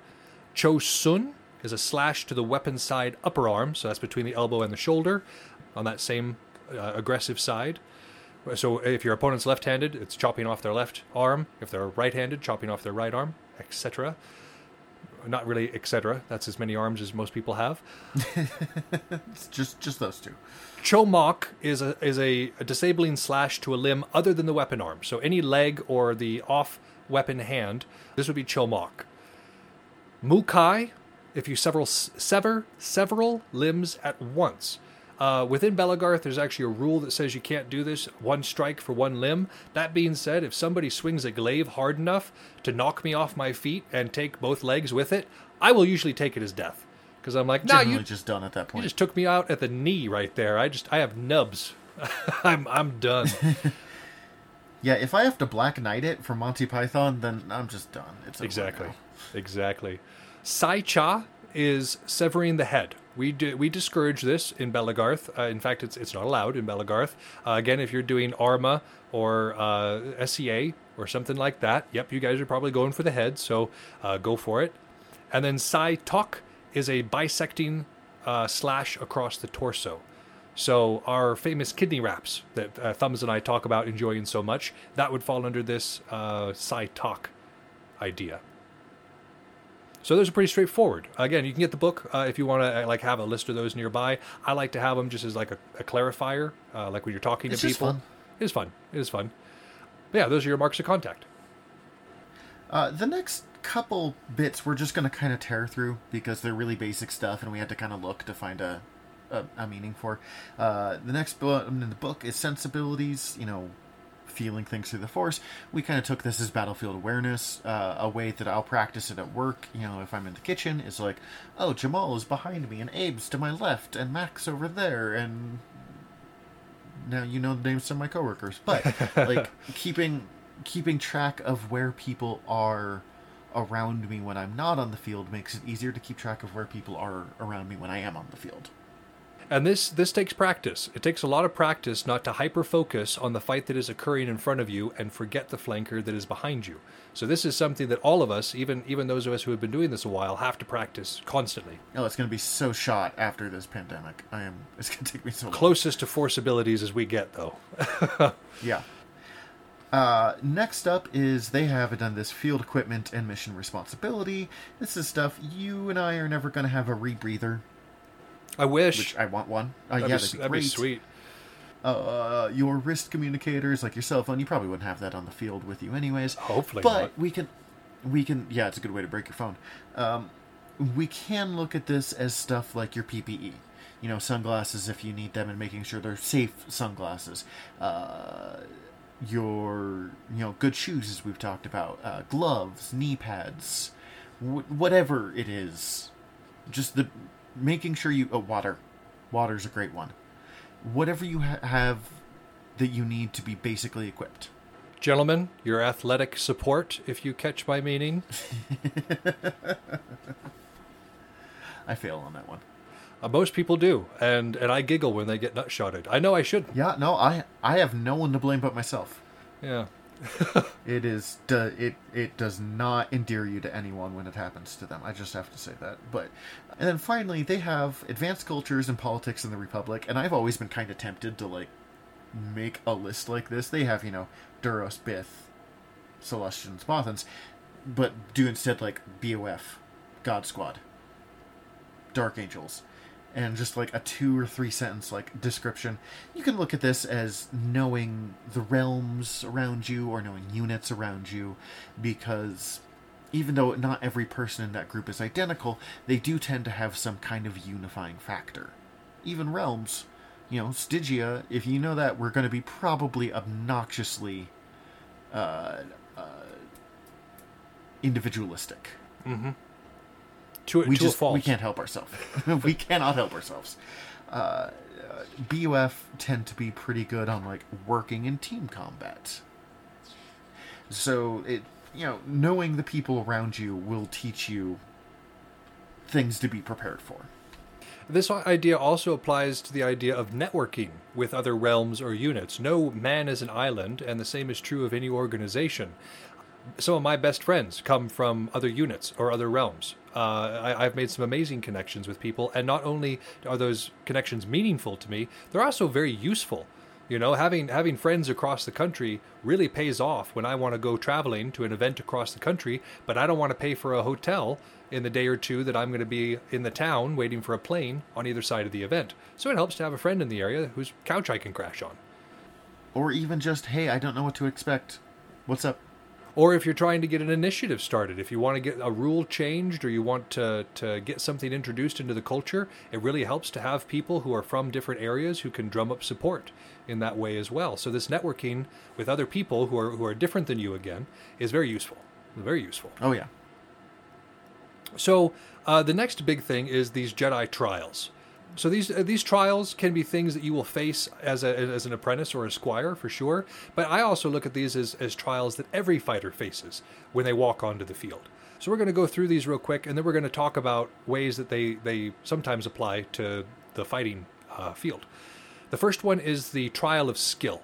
And this one is designed to show competence in combat and control over yourself and the Force. The trial of courage is supposed to demonstrate skill and fortitude against overwhelming odds. The trial of spirit is about inner battles and facing your demons. Trial of flesh is the ability to overcome great pain. And then the trial of insight is being able to distinguish reality from illusion. Now, some of these are again, pretty straightforward. I honestly think, for instance, the trial of insight, and the way they describe it, is something that we all have to face. Every single one of us, not just as fighters or community members, but just as members of the world. Being able to distinguish reality from an illusion. You can't be an effective warrior unless you can distinguish reality from illusion, unless you can perceive the lies. You won't know where to apply yourself. I wrote this down as the trial to get the heck over yourself. That too. One of the greatest illusions is separation. Is your own self-image. Yep, that too.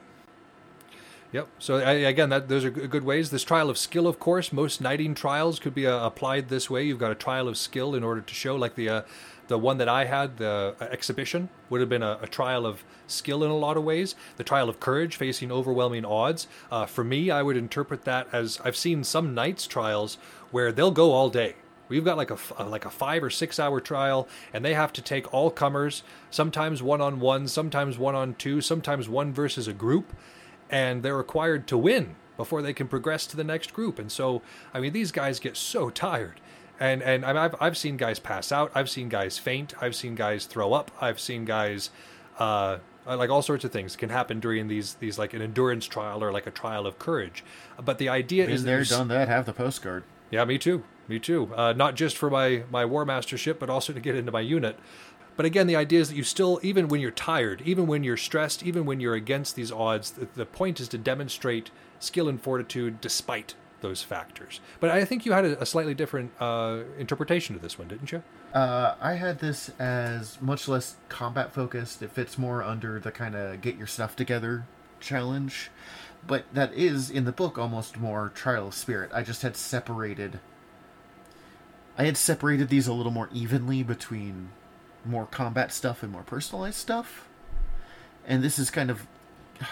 At least for me, it was confronting my own fears and the places I was hindering myself in my own life. And in a lot of ways, they describe that as the trial of spirit, too. Because that trial of spirit is about those inner battles and facing your demons. And again, this is something that everybody has to do. Anybody who steps onto the field has to deal with nervousness or doubt or insecurity or even fear sometimes. You know, there's some big people on these fields with some big weapons. Like, it's not uncommon to feel a little bit of fear. Scary. and you have to face those things and overcome them. And also your own demons. You know, we also have to fight against the demons in ourselves, our own selfishness, our own bitterness, our own pettiness. These are things that get in our way and that must be overcome through trials of spirit. See, I had Trial of Courage as kind of get your stuff together. I had Trial of Insight as getting the heck over yourself. While I had Trial of Spirit is being nicer to yourself in a lot of cases. Yep, that too. Like, I kind of separated them into three different things, and that's me. That's each one to their own. I wrote in my notes here, it's much about confronting your own weaknesses, being honest with yourself, and often being nicer to yourself. Because it is, as much as you need to get the heck over yourself, I have hamstrung myself so many times by being mean, in a way that no one else would ever be mean to me like. Oh, absolutely. I mean, I right now, I'm going through a process of trying to replace who I call my inner drill sergeant. You know, I've got this guy who is screaming in the back of my head all the time, and I'm trying to replace him with like an inner guru, or I guess within the context of what we're talking about, my inner Yoda.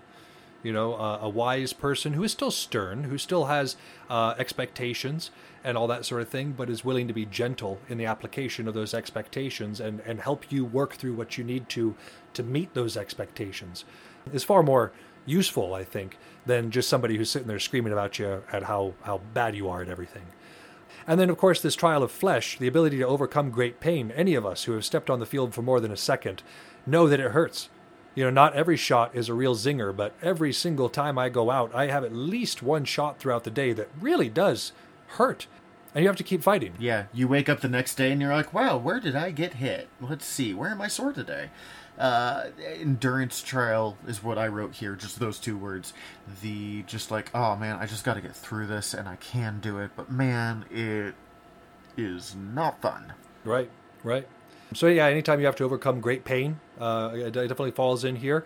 Also, within the book they define this, and I thought it was kind of a good point, is the idea of separation from your master also makes pain. I mean, both Thumbs and I have expressed that we were somewhat listless after our ceremonies, after we finally got our title. It was like, okay, what do we do now? Or this feeling of deflation after all of this build up to something. And then, of course, the pain of being separated from your mentor. I mean, they're still there. They're still your friend. But the relationship has changed at that point. And that's hard at first sometimes. It is. There's a pain of separation to that. And so that also falls into this idea of the trial of the flesh. But I think this is a good segue to the ceremonies, those knighting ceremonies that we have been talking about. Yeah, the book has, exceptions to the Jedi trials, but because we're not going through wartime situations or stuff, that's not really an option for us. Like, we might not do these super formalized trials, but you will learn all of these lessons. Right. But for the knighting ceremony, as I said, I'm recording or taking all of these notes with the idea that I'll be talking to my squires about it. So I was listing questions here like, when are you ready to be knighted? And then, when do you think someone else is ready to be knighted? And are you judging those two things differently? Which is to say that, like, you could have an ego and believe that you are ready before you are. You'd be like, nobody else is ready, but I'm ready. But on the flip side of that, you might look at somebody's behavior or actions and say they're totally ready for it, while discounting the fact that you have done just as much, if not more. Yeah, I've seen squires that are like, I'm not ready, but so-and-so should have been knighted 2 years ago. And I'm like, yeah, you've done 4 times what they have. And that's not a knock on them, but, like, hold yourself to the same standard that you're holding to other people, and that definitely goes both ways. For sure. Yeah, don't hold yourself higher or lesser than other people. Try to judge yourself in the same fashion, if you judge at all, which really we should be trying to get away from. Evaluate. Evaluate. There's a better word. But yeah, these are good questions, because what happens next is that is the fundamental thing. Like, after you've passed your trials, after you've gotten through your ceremony, then you're a knight or you're a war master. What happens then? Well, we've got these roles. Now, these roles apply to everybody, I think. Now, again, you don't necessarily have to be a knight or a war master in order to fit into one of these roles, but these are kind of the ways that people lead, at least the way that we think about it within Belagarth. And the book defines them as guardian, consular, and sentinel. And Thumbs and I had some slightly different interpretations of these, though. You want to lead with the guardian? So I have guardians are kind of the loud knights, the ones that are out there, they're doing good, they're being seen. One of the most important parts of these, the two most important parts of these. First, you need to make sure that when you are being loud and out there, you are doing it for other people. You are doing it to help people. The other thing is you need to loudly, just as loudly as you do everything else, own your mistakes. Yeah, absolutely. Just because you have a chain does not mean you're not going to mess up. The worst I've ever run part of something at an event was the event immediately after I got knighted. No pressure. Learned a lot. Yeah, oh yeah. No, it happened. And part of what went wrong was I was so determined that I had to prove myself, because I'm a knight now. And then when things went wrong, I went, oh God! I am not worthy. I've actually had to stop owning that mistake too much. I was owning too much of that mistake. Now, there's something to be able to recognizing what you did wrong, learning from it, and letting it go. Not harboring it for the rest of forever. Yeah. Yep. What did you say? Now I'm doubting myself. What's that word? I heard you say flatulate. I heard flagellate. No, not flagellate. Yeah. Sorry. Not farting. Yeah. It's so late, guys. It's so late. It is. And so for me, when I look at the Guardian, I define it far more simply. I look at the Guardian as being your stick jocks, people who are very combat focused within the community. Again, either war masters or knights. But they are, a stick jock is, again, somebody who doesn't necessarily get into the role play, doesn't necessarily get into the other things, but is there to fight. I got nothing against stick jocks. But, they kind of fall into this thing. Now, what Thumbs is saying about them is absolutely true. If you are going to be a combat-based fighter or a combat-based knight, you have to be very loud about doing good, and because you're going to be center stage. People pay attention to the fighters. Like, you can be an amazing fighter off, or you can be an amazing person off field and do 10 times the work as somebody who is on the field and get just as much recognition. Because unfortunately, the way that our community is set up is to kind of admire people who are good fighters. So within here, you have a huge responsibility. If you're one of the people that people look up to, if you are a role model within this community, like a lot of guardians tend to be, then you have an obligation to do so well. And to not only make yourself look good, and not only make your line look good, but do things that actively benefit the community. Absolutely. That's... I think it's an important thing to do is, whichever view you're looking at this, be joyful about what you are doing. Be the person who is out there having fun, being a positive aspect of like the personality of the larger group. Because if you're having fun, the people around you are more likely to be having fun. And teach. This comes up in the Guardians a lot. There's a lot of, Swordmaster, blah, blah, blah, blah, blah, blah, blah. If you're a really good sword fighter, and you beat that guy next to you, I mean, you and I both have stories. This is why we like Valis so much, because apparently today's Talk About Valis Day. Where, he would just tan our hide, and they'd be like, hey, man, that was awesome. Try this thing. Or, like, here's what I did. Here's what you, like, could have, if you are going to be out there being the best fighter, then you should be teaching people to be better fighters too. Because one, it makes the fighting better for you. And two, it builds you a better reputation, and it builds just a better sport in general. Absolutely.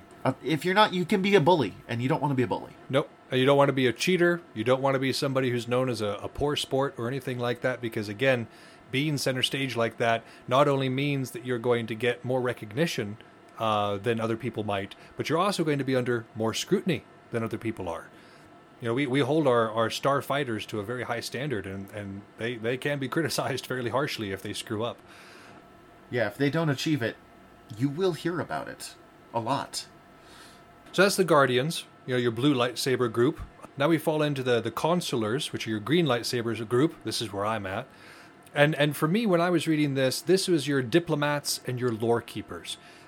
This would be where your realm leaders, your unit leaders, your event coordinators, like people who make that a large part of their service, this is where they fall. Now, again, consulars may be good fighters. I'm not saying that like they abandon the sword completely in order to serve this purpose, but their focus is different. For instance, Thumbs and I sitting here talking about these things to you, making a show about reading old books and applying it to what we're doing. This is a very much a lore keeper kind of application to our community.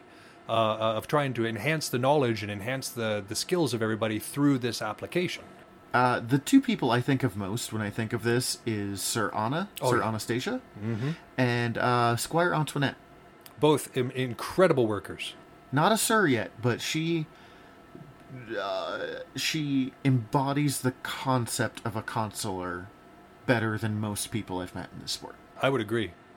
And again, in this way of being diplomats, like if you know anything about Squire Antoinette, she is a bridge builder between people. Like she is bringing us together in a way that I find highly admirable. I love the study that she's been doing and how she shares it with everybody. She's fantastic. Yeah, and exactly. She's a shining example of how to do this correctly. Absolutely.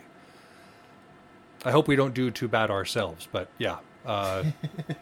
They are, and again, if you've ever been to a Battle for the Ring, you know the hard work of Sir Anna. She's again one of these incredible fonts of energy and fonts of ability that just seems to be able to lead effortlessly. And again, I've spoken to her. I know it's not effortless, but she makes it look effortless, and that's admirable.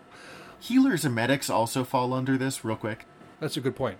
Yeah, and they're important. We love our doctors, we love our nurses, we love our medics, not just, of course, those of you on the front lines fighting the pandemic right now, but of course, the ones that come and keep us from dying for stupid reasons at events. Broken bones, there's jams, concussions, too good of a night, all sorts of reasons why we need the medics around. And the last classification is equally as important as the other two. And again, the reason why Belagarth and other large communities like this function well is because you have a lot of different people playing a lot of different roles. No one person is expected to be a perfect guardian and a perfect consular and a perfect sentinel. That's not possible. We're going to specialize in what we specialize. But because, I may be more of a consular type, but of course we need the guardians around because we need those people to aspire to be, people to inspire us to fight better and discover the new things in the meta. They are necessary just as much as a consular. And then if you look at these sentinels, this last one, which is kind of what I think of myself as a sentinel, I could see that. Yeah. I could see that with your abilities. So you're skilled, anything that falls into a skilled non-combat ability, that is where the sentinel thrives.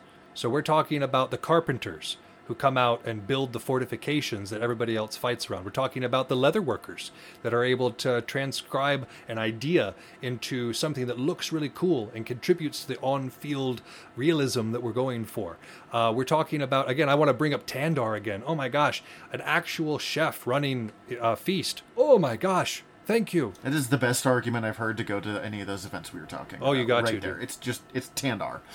Tandar's fantastic, dude. Again, everything else about the Durdamarian setup for events, I love. But Tandar is by far the best thing because having some good food to nosh on is fantastic. But again, anybody who's good at sewing, computer people, our webmasters who are able to keep all of the boards functioning. My wife, who is editing this show, and helping me help me with all the templates for all the memes and stuff. These are all extremely skilled people who help everything move smoothly, who maybe are not combat focused.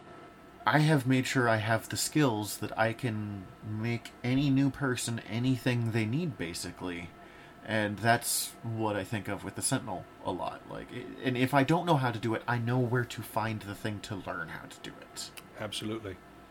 Except for embroidery, I do not want to learn embroidery. I'll pay someone for that stuff. $10 says within the next 5 years you're going to take it up. $10. Oh, I thought about it. Oh, it makes me mad just to think about. I think you could be good at it, man. Again, like you say, you're a sentinel. Not that you're not a good fighter, but you're a crafty guy. And I know where my skills lie. Yeah, no doubt. Well, me too. I like books. Really? I didn't know that. I know.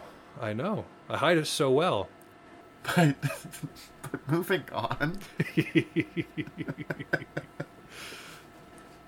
Oh my god, we haven't even got to the Sith book yet.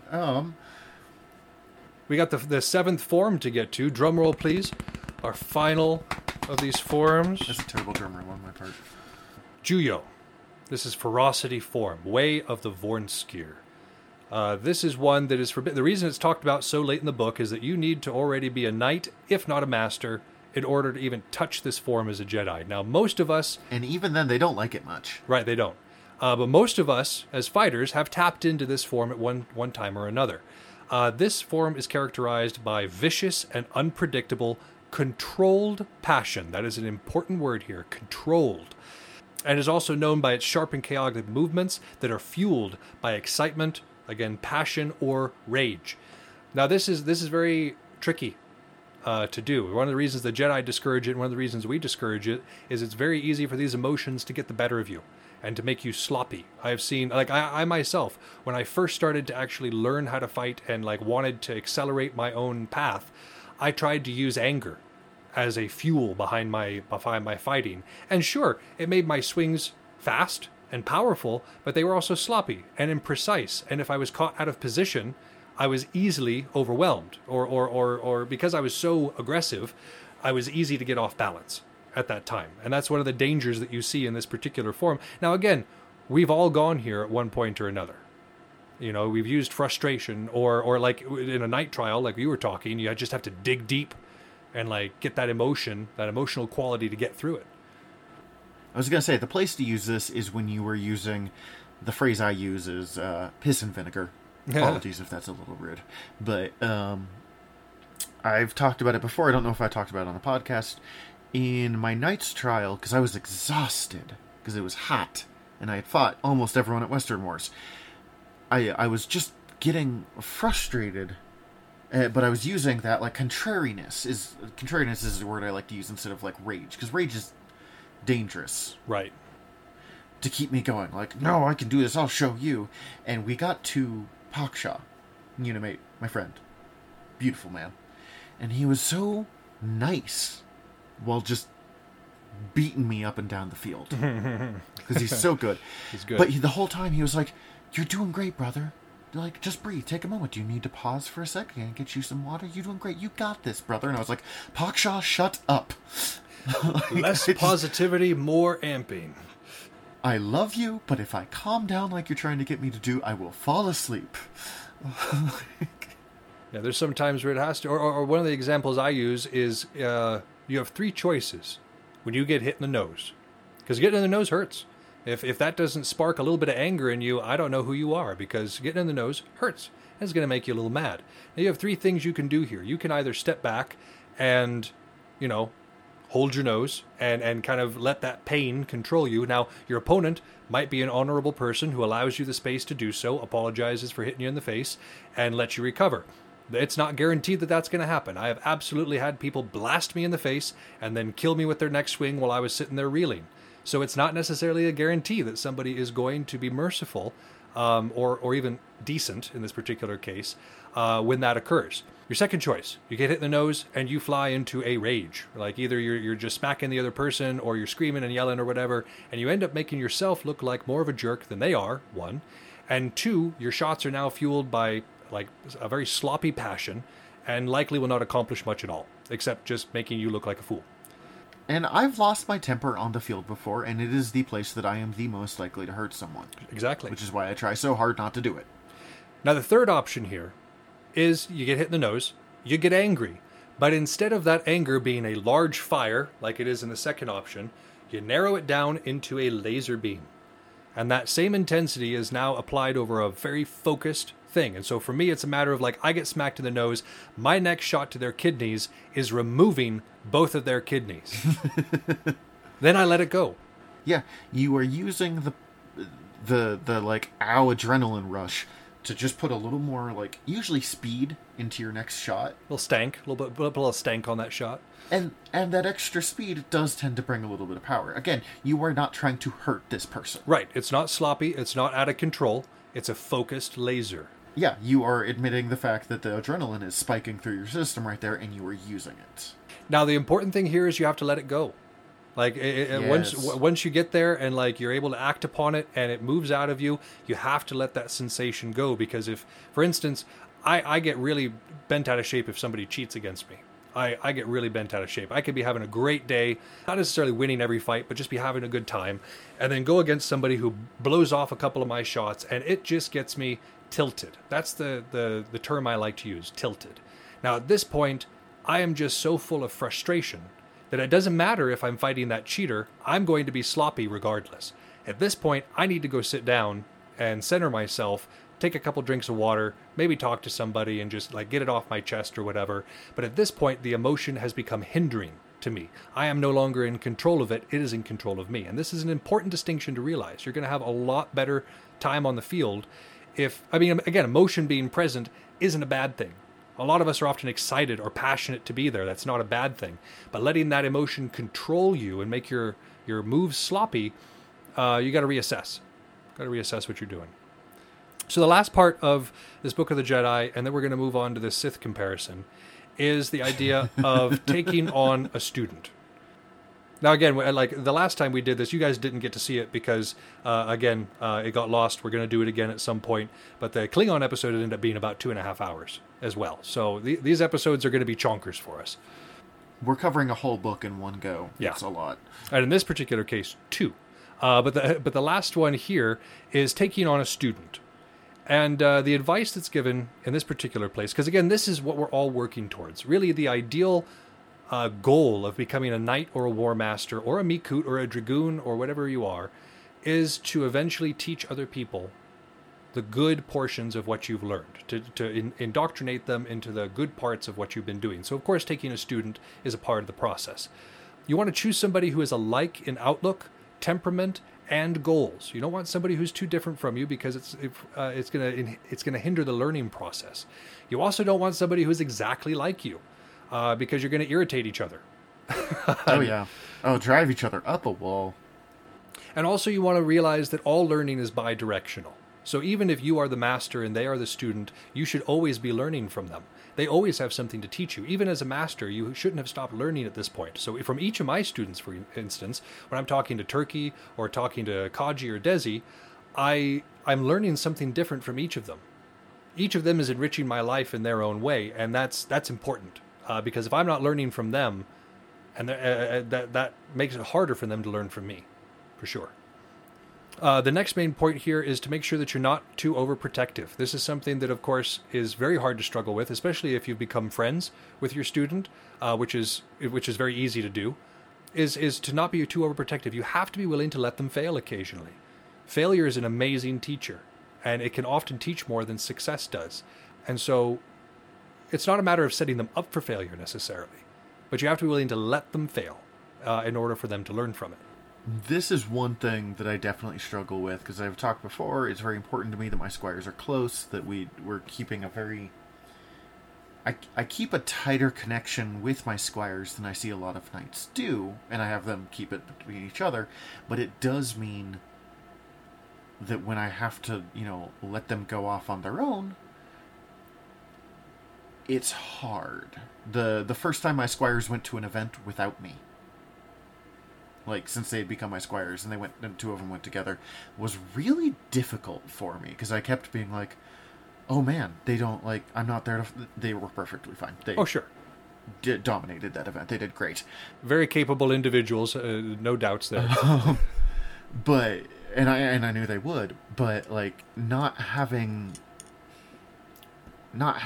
me being there was extremely difficult. So letting go. I mean, we talked about you're still learning. The thing that I will always have to practice in and out of squireship, knighthood, Belagarth, is letting go of people when the time is there. And letting them live their lives and walk their path. Again, as a teacher, you're hopefully there to pick them up afterwards and help them see what they did wrong and help them learn from it, grow from it, perhaps not make the same mistake again. But yeah, one of the things that was told to us in the Army is basic training is the place to make mistakes. That's the place to make your mistakes and get them out of the way. Because if you actually get onto the field of battle and you're still making mistakes, no. Making mistakes in basic? No, that's the place to do it. That's the place you want to do it. Making mistakes in practice? That's absolutely the place to do it. So that then later on, you've got that lesson. And then the last part of this is to meditate seriously on the topic. Now, again, we've discussed that not everybody is into the same types of meditation, but what this says is to think soberly on the topic, to really make sure that you're a good fit and that this commitment is going to be one that is going to benefit both of you. I took a year after I received my chain before I even entertained anybody as my student. I was like, nope, I need to figure out my role as a War Master. I need to figure out what I am going to do now and what that looks like before I start to confuse it with somebody else.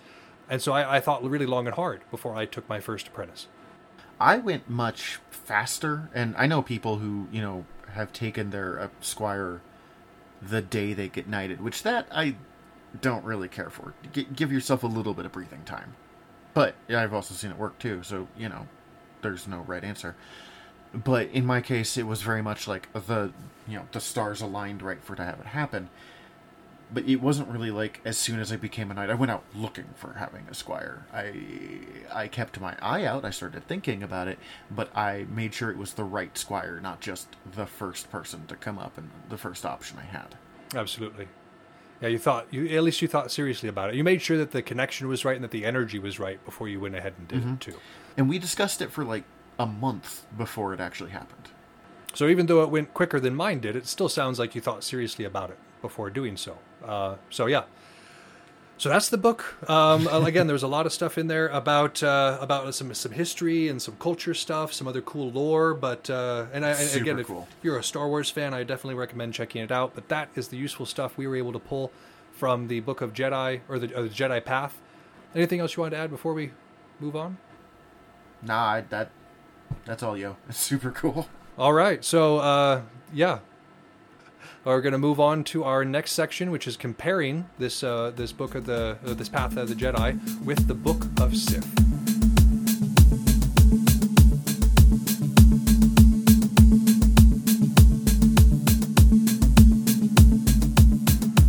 So all cards on the table. I forgot we were doing this book, and I did not read it. And I sent Lark a message yesterday saying, "Oh bleep, I forgot about the Sith." Bright side, he takes meticulous notes, and I have read this book like 4 times now. But I felt it was fair to get it out there. The other, it wouldn't have worked so well if you had forgotten to read the Jedi Path. We would not have been recording tonight. But the Book of Sith is primarily, before we get into it, is primarily a egotistical rant by several different lead Sith about why they are so cool. And why everyone else is dumb. And why everybody else is dumb. Now, from these things, we've been able to extract a few decent lessons, but it is not nearly as instructive as the Jedi was. And you'll see why as we're going through it. Like, that's actually a purposeful thing within the Sith philosophy in differentiation from the Jedi. But so this is going to go a little quicker. We're going to kind of compare things as we're going through, talk about what the Sith are doing and kind of compare it to what the Jedi do. And, of course, between the two of us, neither of us is strictly Jedi or strictly Sith when it comes to actually listening to these books. As with anything, we recommend moderation. You can learn from any source. So there are good things to take from the Sith. There are also things that if you learn that lesson, it may not be so beneficial in the long run. So we're going to go over it real quick. The first thing to know, the first big thing to understand about the Sith is that they are obsessed with personal power. That is the very core of their quest, is the accumulation of personal power, personal glory, and victory. And them doing it. Me. Them doing it, yep. The knowledge must be kept secret. So knowledge is best when it is kept to one person. So what we're doing right now, sharing knowledge with everybody, this is very not Sith. They would hate this. They would hate this. This is exactly against it, because we're sharing our quote-unquote secret knowledge with all of you. And we've talked about, in cases with other books, when we're talking about spies or counter-spy operations or whatever, that there are times where you don't share all knowledge all the time. But we generally are on team teach our opponents so they're better, so we have to get better, so etc. And of course, again, we look at it as being all members of the same community. And so even if I'm teaching somebody here in Stygia who's not a part of my unit, which is everybody, I'm still making Stygia better. And even if I'm teaching somebody at an event who's not a part of my unit or my realm, I'm making all of Belagarth better. And so, again, we deviate from the Sith with this particular rule pretty significantly. But the Sith Code kind of defines, again, much like the Jedi Code did, the Sith Code defines the mentality of the Sith. And so if you haven't heard it, it's very similar to the Jedi Code, but it goes like this. Peace is a lie.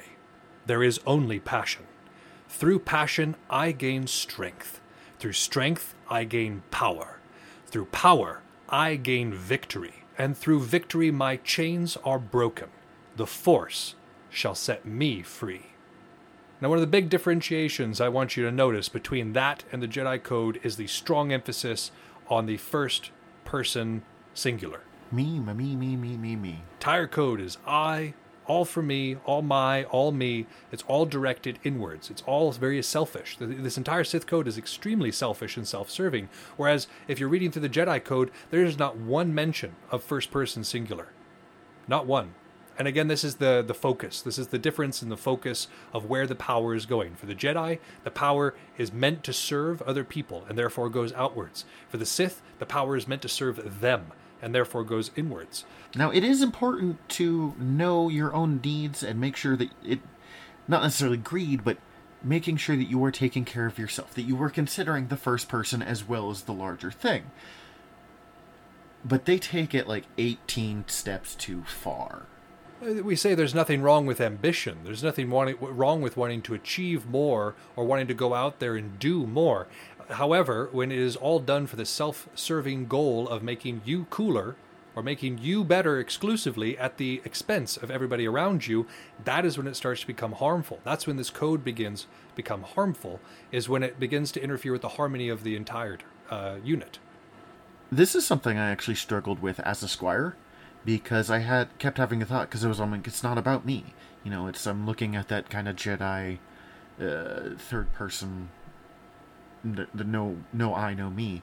And I was like, this is stuff I would be doing anyways, whether or not I had the title. So I'm just doing the title as like an ego trip, so I shouldn't be going for the title. And Dio and I had long talks about this, and eventually he's like, no, it's okay to want things. It's okay to want that recognition, and it's okay to want that title. It's okay to want to have to earn something. You just have to understand that at the same time, that doesn't make you better than anyone. And you have to, you still, even though you want that thing, even though there is a self-serving aspect of this, you are still primarily working for the betterment of all. And if improving yourself is also improving your community, then it is absolutely something worth working towards. But again, what we're talking about is things that are at the expense of the community. You know, if we wanted our titles and it made the community worse for wear, then that would be a very Sith thing to do. Again, both of us really try to be service-oriented people, and we believe that anybody who bears a title should be service-oriented people. But the Sith... What did I say? Service. Service, yes. But service. Again, this is the difference between the Jedi and the Sith. Because, again, important to the Sith is the advancement of the self above all others. And this is very much defined within their idea of the rule of two. So this was set down by Darth Bane, I think? Is that correct? He's super cool. Yes, that's Darth Bane. They did a couple of novels about him. He came up with the rule of two. Again, we're skipping over a lot of history and a lot of like alchemy and dissertations on force powers, because those things are not important to what we do.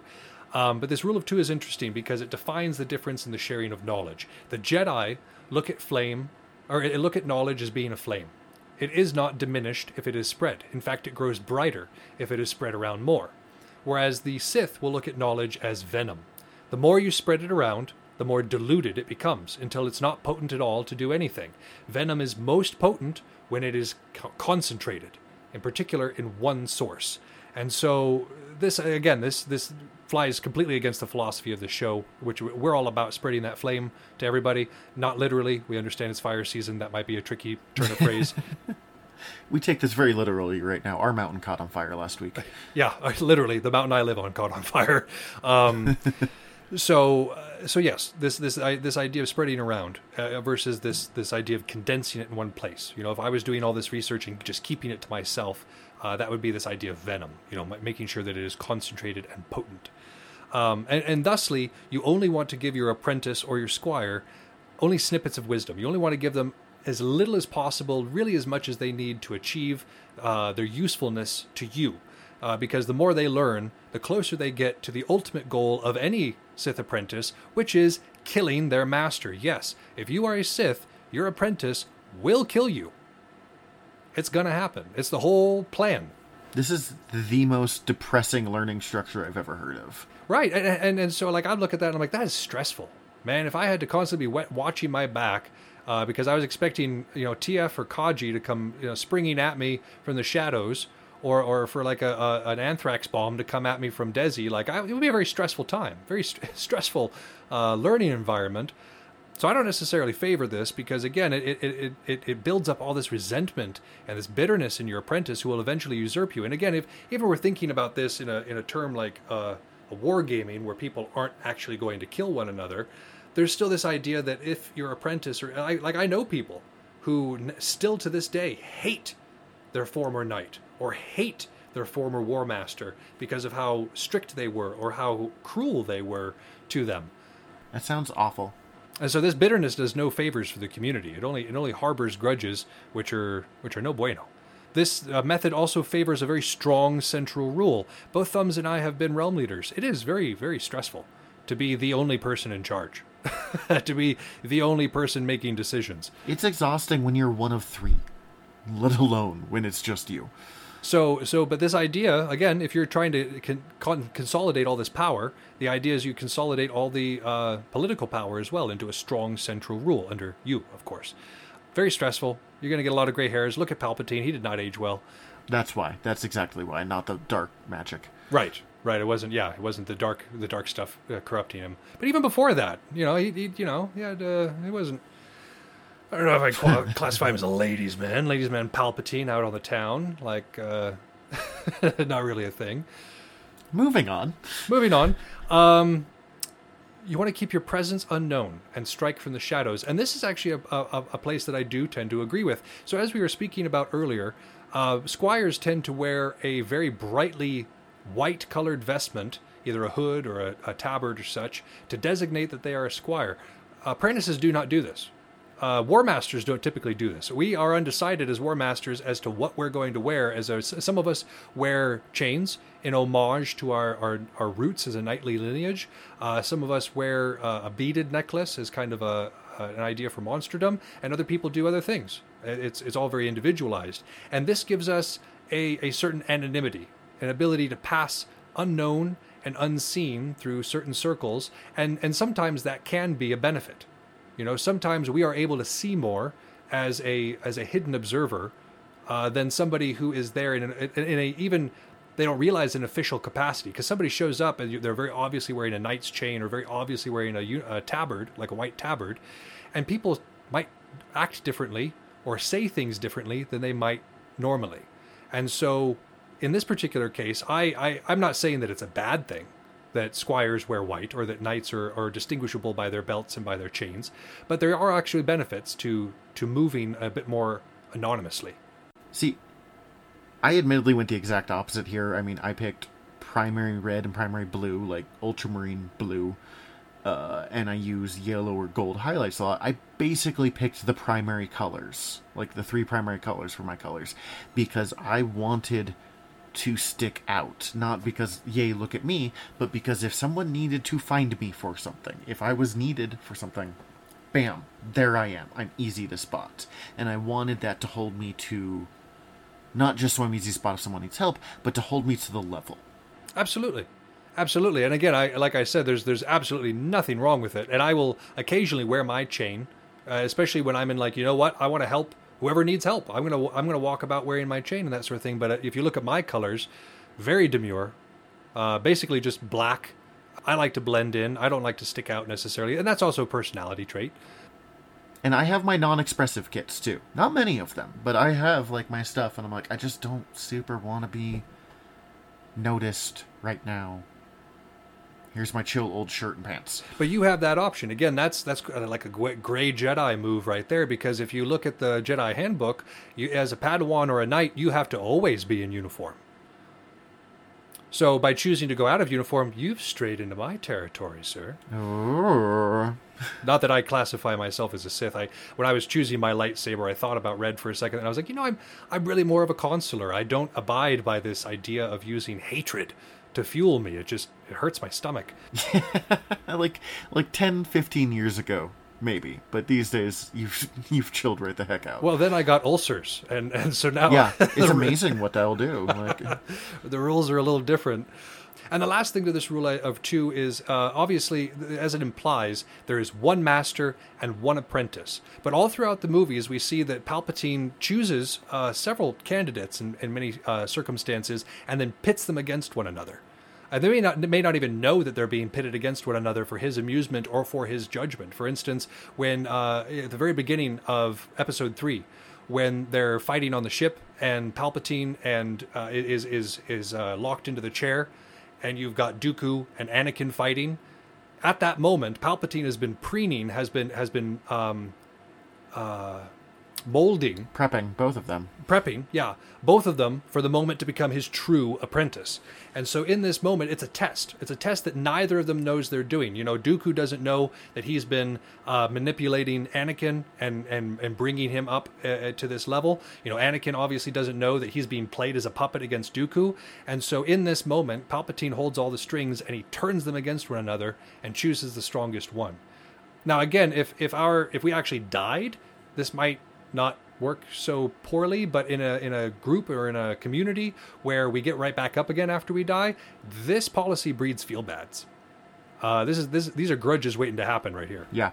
If you went like, hey Kachi, it's your turkey, the other one will lose my respect and training forever. Oh, that would go terribly. That would go horribly. For one thing, I would probably lose a friend because I was being a gigantic jerk. Oh yeah, either way, no matter who won. And even if that didn't happen, it would breed so much resentment and bitterness in the person who didn't win that it's just not useful. That just would not be useful to anything. So that's the rule of 2. The Sith have 2 styles of combat, they say, that they focus on. Instead of having the 7 forms that we talked about for the Jedi, the Sith have 2, and that is fast style and strong style. So fast style has an emphasis on footwork, speed, precision, and acrobatics, and is generally frowned upon as a Sith style because they absolutely favor the strong style. This is what you normally see Sith using. Again, you see Dooku using fast style quite a bit when he's there using the Makashi based Sith fast style. Someone like Stitch is who I would think of for this. Yeah, in terms of a real-life fighter, Stitch would be a good example. Not that I think that Stitch is an evil person or anything. But No. He's just the style-wise. But he's just very quick. But strong style uses your body weight, muscular strength, and anger. And it is also very similar to that Jimso or Xian Form 5 that we were talking about for the Jedi. So again, this is what you see most of the time, those strong, hacking shots that are fueled by passion and anger and hatred.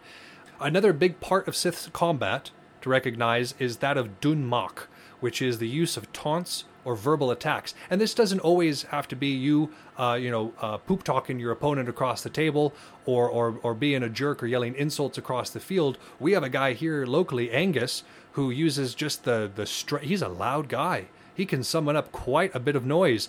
And when he starts making noise, he can distract an entire side of the field just to him. And that can draw people out, that can make people cocky, that can make people irritated, and it definitely disrupts things on that side of the field. I would say that in a lot of ways is this Dun Mak. Another example is Oni. You all know Oni. I don't have to explain that. You guys all ran know the show for a while. Oh, yeah. He picked it up from Legend of Zelda of all places, but the hat, like a strong key-up. Yeah, it took him a while. He learned how to switch it to red instead. But I mean, he'll still sometimes just and it is distracting and intimidating sometimes. It's like a sonic cannon. Like when he gets going, it can hit you like an actual force. Like you can feel the sound hitting you. Jesus, I'm trying to. Yeah, and that's on purpose. That's planned. And those are 2 ways that you can do this Dun Mak that doesn't make you a complete jerk. Now, again, I'm never going to encourage people to go out there and spread feel-bads on the field, which is exactly what you're going to do. Your mother never loved you. No, don't do that. Do not do that. no for real taunts or verbal attacks, but using the power of your voice to manipulate your opponent. That's been done in martial arts for a long time. And then, of course, the Sith claim Juyo as one of their styles of combat. And that makes sense because, of course, it's the controlled use of passion. And for them, it's the use of anger and fear. They do put a special emphasis on the use of fear here because the fear of death, the fear of failure, the fear of losing status, losing face, these can all be things that fuel your Juyo as well. But the important aspect here, even with the Sith, where you would expect a little bit more of a surrender to that emotion, is that you have to be in control. This is not a submission to fear. This is not a submission to anger or hatred. This is the control of those emotions and the use of them in your fighting style. That's an important distinction and something, again, not all Sith are able to do it. A lot of them will just enter this anger flow and they'll be like, I'm in the flow. And it's like, dude, you're sloppy. You are sloppy as heck. I mean, you're strong, but you're sloppy. So yeah, those are the styles of Sith combat. And again, it's a little bit more straightforward than the Jedi, a little bit less nuanced. But that's the way they think about it. There's a strong use of totems, talismans, and amulets all throughout Sith culture, whether you're talking about your mainline rule of two Sith, Palpatine, all the way back to the historical Sith, of course, the witches of Dathomir. All of these guys have a very strong emphasis on the use of totems, talismans, and amulets. So what are these? What can we can boil this down to? It is an object which you imbue with a personal meaning. So a war braid that you got at an event that was really good, that you have imbued with meaning and that means a lot to you, and that now is a good luck charm. Like, you believe that you do better with it, and conversely, if you don't have it on you, you're going to think that you're going to do worse. Any sort of little lucky charm like that would fall into this realm, or anything that is necessary to do in order to prep. Like, it used to be necessary for me to listen to certain songs before I went to fight. If I didn't do that, I wouldn't have a good day on the field, because I had psychologically prepped myself that those things had power, and without my power, I was powerless, of course. There is power in tradition. Like, I mean, it's a lot of what religions do, and that's no comment on religion one way or the other, but that recognized tradition, especially its older ones, it's thousands of years, that means something. But again, what you're talking about, though, Thumbs, is more of the Jedi application. Remember, we were talking back to clans. Now, each of those clans have clan pride. Each of them have their own symbols. Each of them have their own traditions, their own ways of doing things. And in this way, like a realm or a unit, that kind of symbol is extremely... that grounds you to a force external of yourself. When I'm wearing my Stygian symbol, that doesn't make me feel powerful because I'm powerful. It makes me feel powerful because I come from Stygia, and I'm proud of Stygia. You know, whereas what we're talking about here is like a specific thing that is only you. Now, again, I'm not saying that this is good, bad, or otherwise, but it's a difference in the way of thinking. It is. So they have their own kind of tests. Of course, all throughout the Sith process, you're being tested because you're being pitted against things that you are kind of hopelessly outmatched against. But the Witches of Dathomir have a very specific style of test that they call the Crucible. Just going to run over them briefly. I thought they were kind of cool and could potentially influence trials or ordeals that might take place later on. The Test of Fury. All combatants are pitted against one another or the instructor. In a lot of ways, when I teach gladiators, this is kind of happening. We'll start the class off with some useful instruction on something practical, and then it's like, all right, I'm stepping into the ring, and you're all against each other too. Let's fight. And so it's kind of this trial by fire in a lot of ways. The Test of Night is the same thing, just in darkness. Anybody who's engaged in night fighting has been testing themselves in such a way. The Test of Elevation is the same as well, but it's on shifting terrain. This would be kind of cool if we could figure it out. I'm thinking a little bit about that one Gladiator show that we did. The very one Gladiator show we did. way back on. When we had like the mats out on the gym floor, and you could only walk on the mats, and like the boats were kind of shifting around each other occasionally. Do you remember that? Yeah. The other thing I thought of is at War of the Gate for the last couple of years, we've had balance beams, and the balance beam is only, like an inch or two off the ground. You're not like Olympic Serena Williamsing it. Serena Williams is a tennis player, mate. Oh God, who am I thinking of? Doesn't matter. Any Russian name. You can just throw any Russian name in there and you'd be fine. So cool. There's Simone Biles, I think, is who I'm thinking. There you go. Of, there you go. Sorry, again, so late. It is. But it is just wide enough that it's like you can stand, foot and foot, but you can't like face them directly. Right. You are still on a balance beam, and the style of fighting is so completely different on that than it is anywhere else. Mm-hmm. It tests you. Yeah, it tests you in a very real way. So yeah, these are kind of ways of looking at these Witches of the Death. I like these tests. I thought they were kind of cool. I might try to implement them in some of my trials. Another good one is they can't leave the circle. Ah, yes. Like, you put them in a circle, and other people can come in and out, but they have to stay. The circle is mine, and I shall protect it. It's hard. That one's hard. So again, going back to like general Sith ideas, the Sith operate off of the belief that they are superior, and that anybody who is not them is immediately inferior. And that if you are inferior, that you're supposed to be exploited. The superior are supposed to exploit the inferior. And of course, I don't agree with classifying anybody as inferior or superior. I consider myself a good fighter, but there are days where I will get killed by a noob because I'm not paying attention. I'm not superior in that particular case. I can be beaten. I am not superior. I may be a better fighter than other people might be, but I am not superior because of that. I can always be defeated. But the Sith don't think that. There's this whole idea that you have to be the best. The Sith also use fear as a political weapon. Think about it like a false flag operation, like the Reichstag of Germany, where the Nazi Party burned the Reichstag, which was the German parliament, to the ground. And they blamed it on the Soviets and the Jews and the gays and everybody else they rounded up to put in camps. So this false flag operation, this is very much Sith, like using fear as a weapon, not just in fighting, but like using it psychologically against your opponents. We do this in small ways too. Like a lot of my armor, for instance, we've been talking about this, it makes me look rather fearsome. Like if I've got my full kit on... It's designed to look intimidating. Yeah, it looks intimidating. This, in some small way, is used as a fear, as a weapon. Now, I'm not using it to get my way when it comes to, like, realm politics or, God forbid, national politics, but I do use it in a small way. We're not burning anything down. Not burning anything down, not threatening anybody's life, nothing like that. But yeah, so this is very Sith. And then, of course, hiding in plain sight and using agents. Again, we already talked about how this kind of is a little bit more similar to the way War Masters and their apprentices work, which is that we're not necessarily super obvious, but we are there. And that we're constantly acting as intermediaries through our organization as well, in some way. Different War Masters are different, of course. And the last thing, and this is, of course, Palpatine saying this, is how to turn a Jedi to the dark side. And I just thought this process was interesting, and it actually kind of reflects what happens when a War Master or a Knight loses this noble bearing, loses the idea of service being at the core of what we do, and turns to the dark side, which is to say selfishness or self-serving nature. The first thing is they must be tempted by a false nobility into becoming a puppet.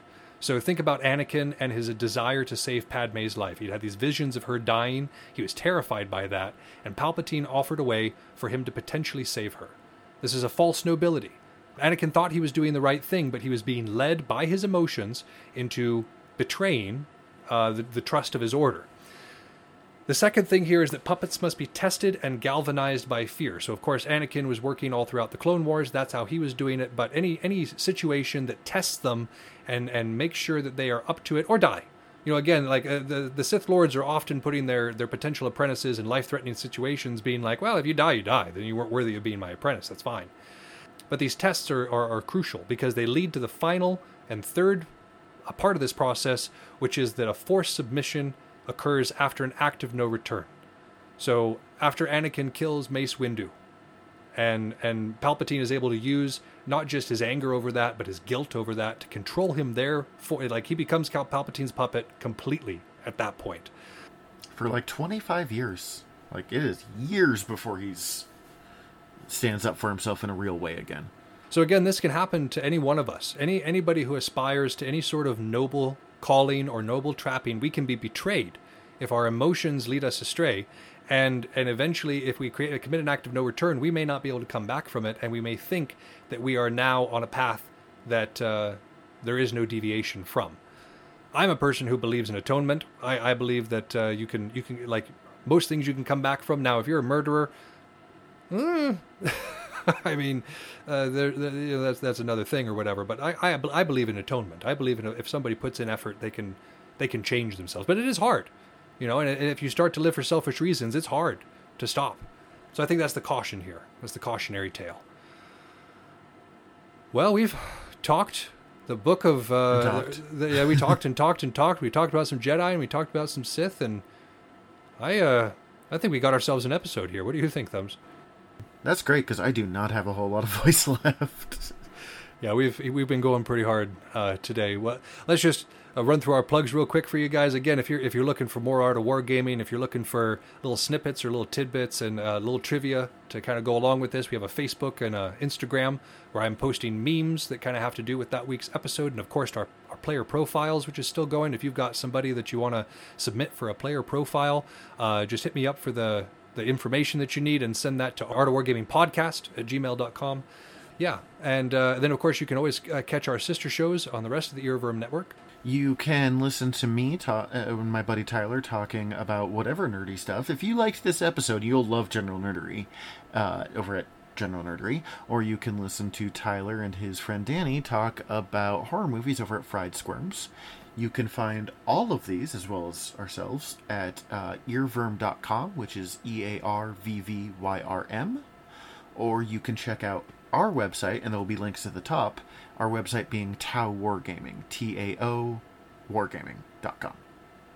Absolutely. And in the next 2 weeks, you can look forward to an episode about the world of Vegetius, where we're going to be talking about the differences between Prussia and Frederick the Great and the late Roman Empire that we're going to be discussing for his institutions of the military institutions of the Romans. I'm so excited. Oh my god, we're going to talk ancient history. It's going to be fun. This is my jam, son. We're looking forward to it. But until next time, this has been Yaga Malark. And I'm Thumbs. Signing out.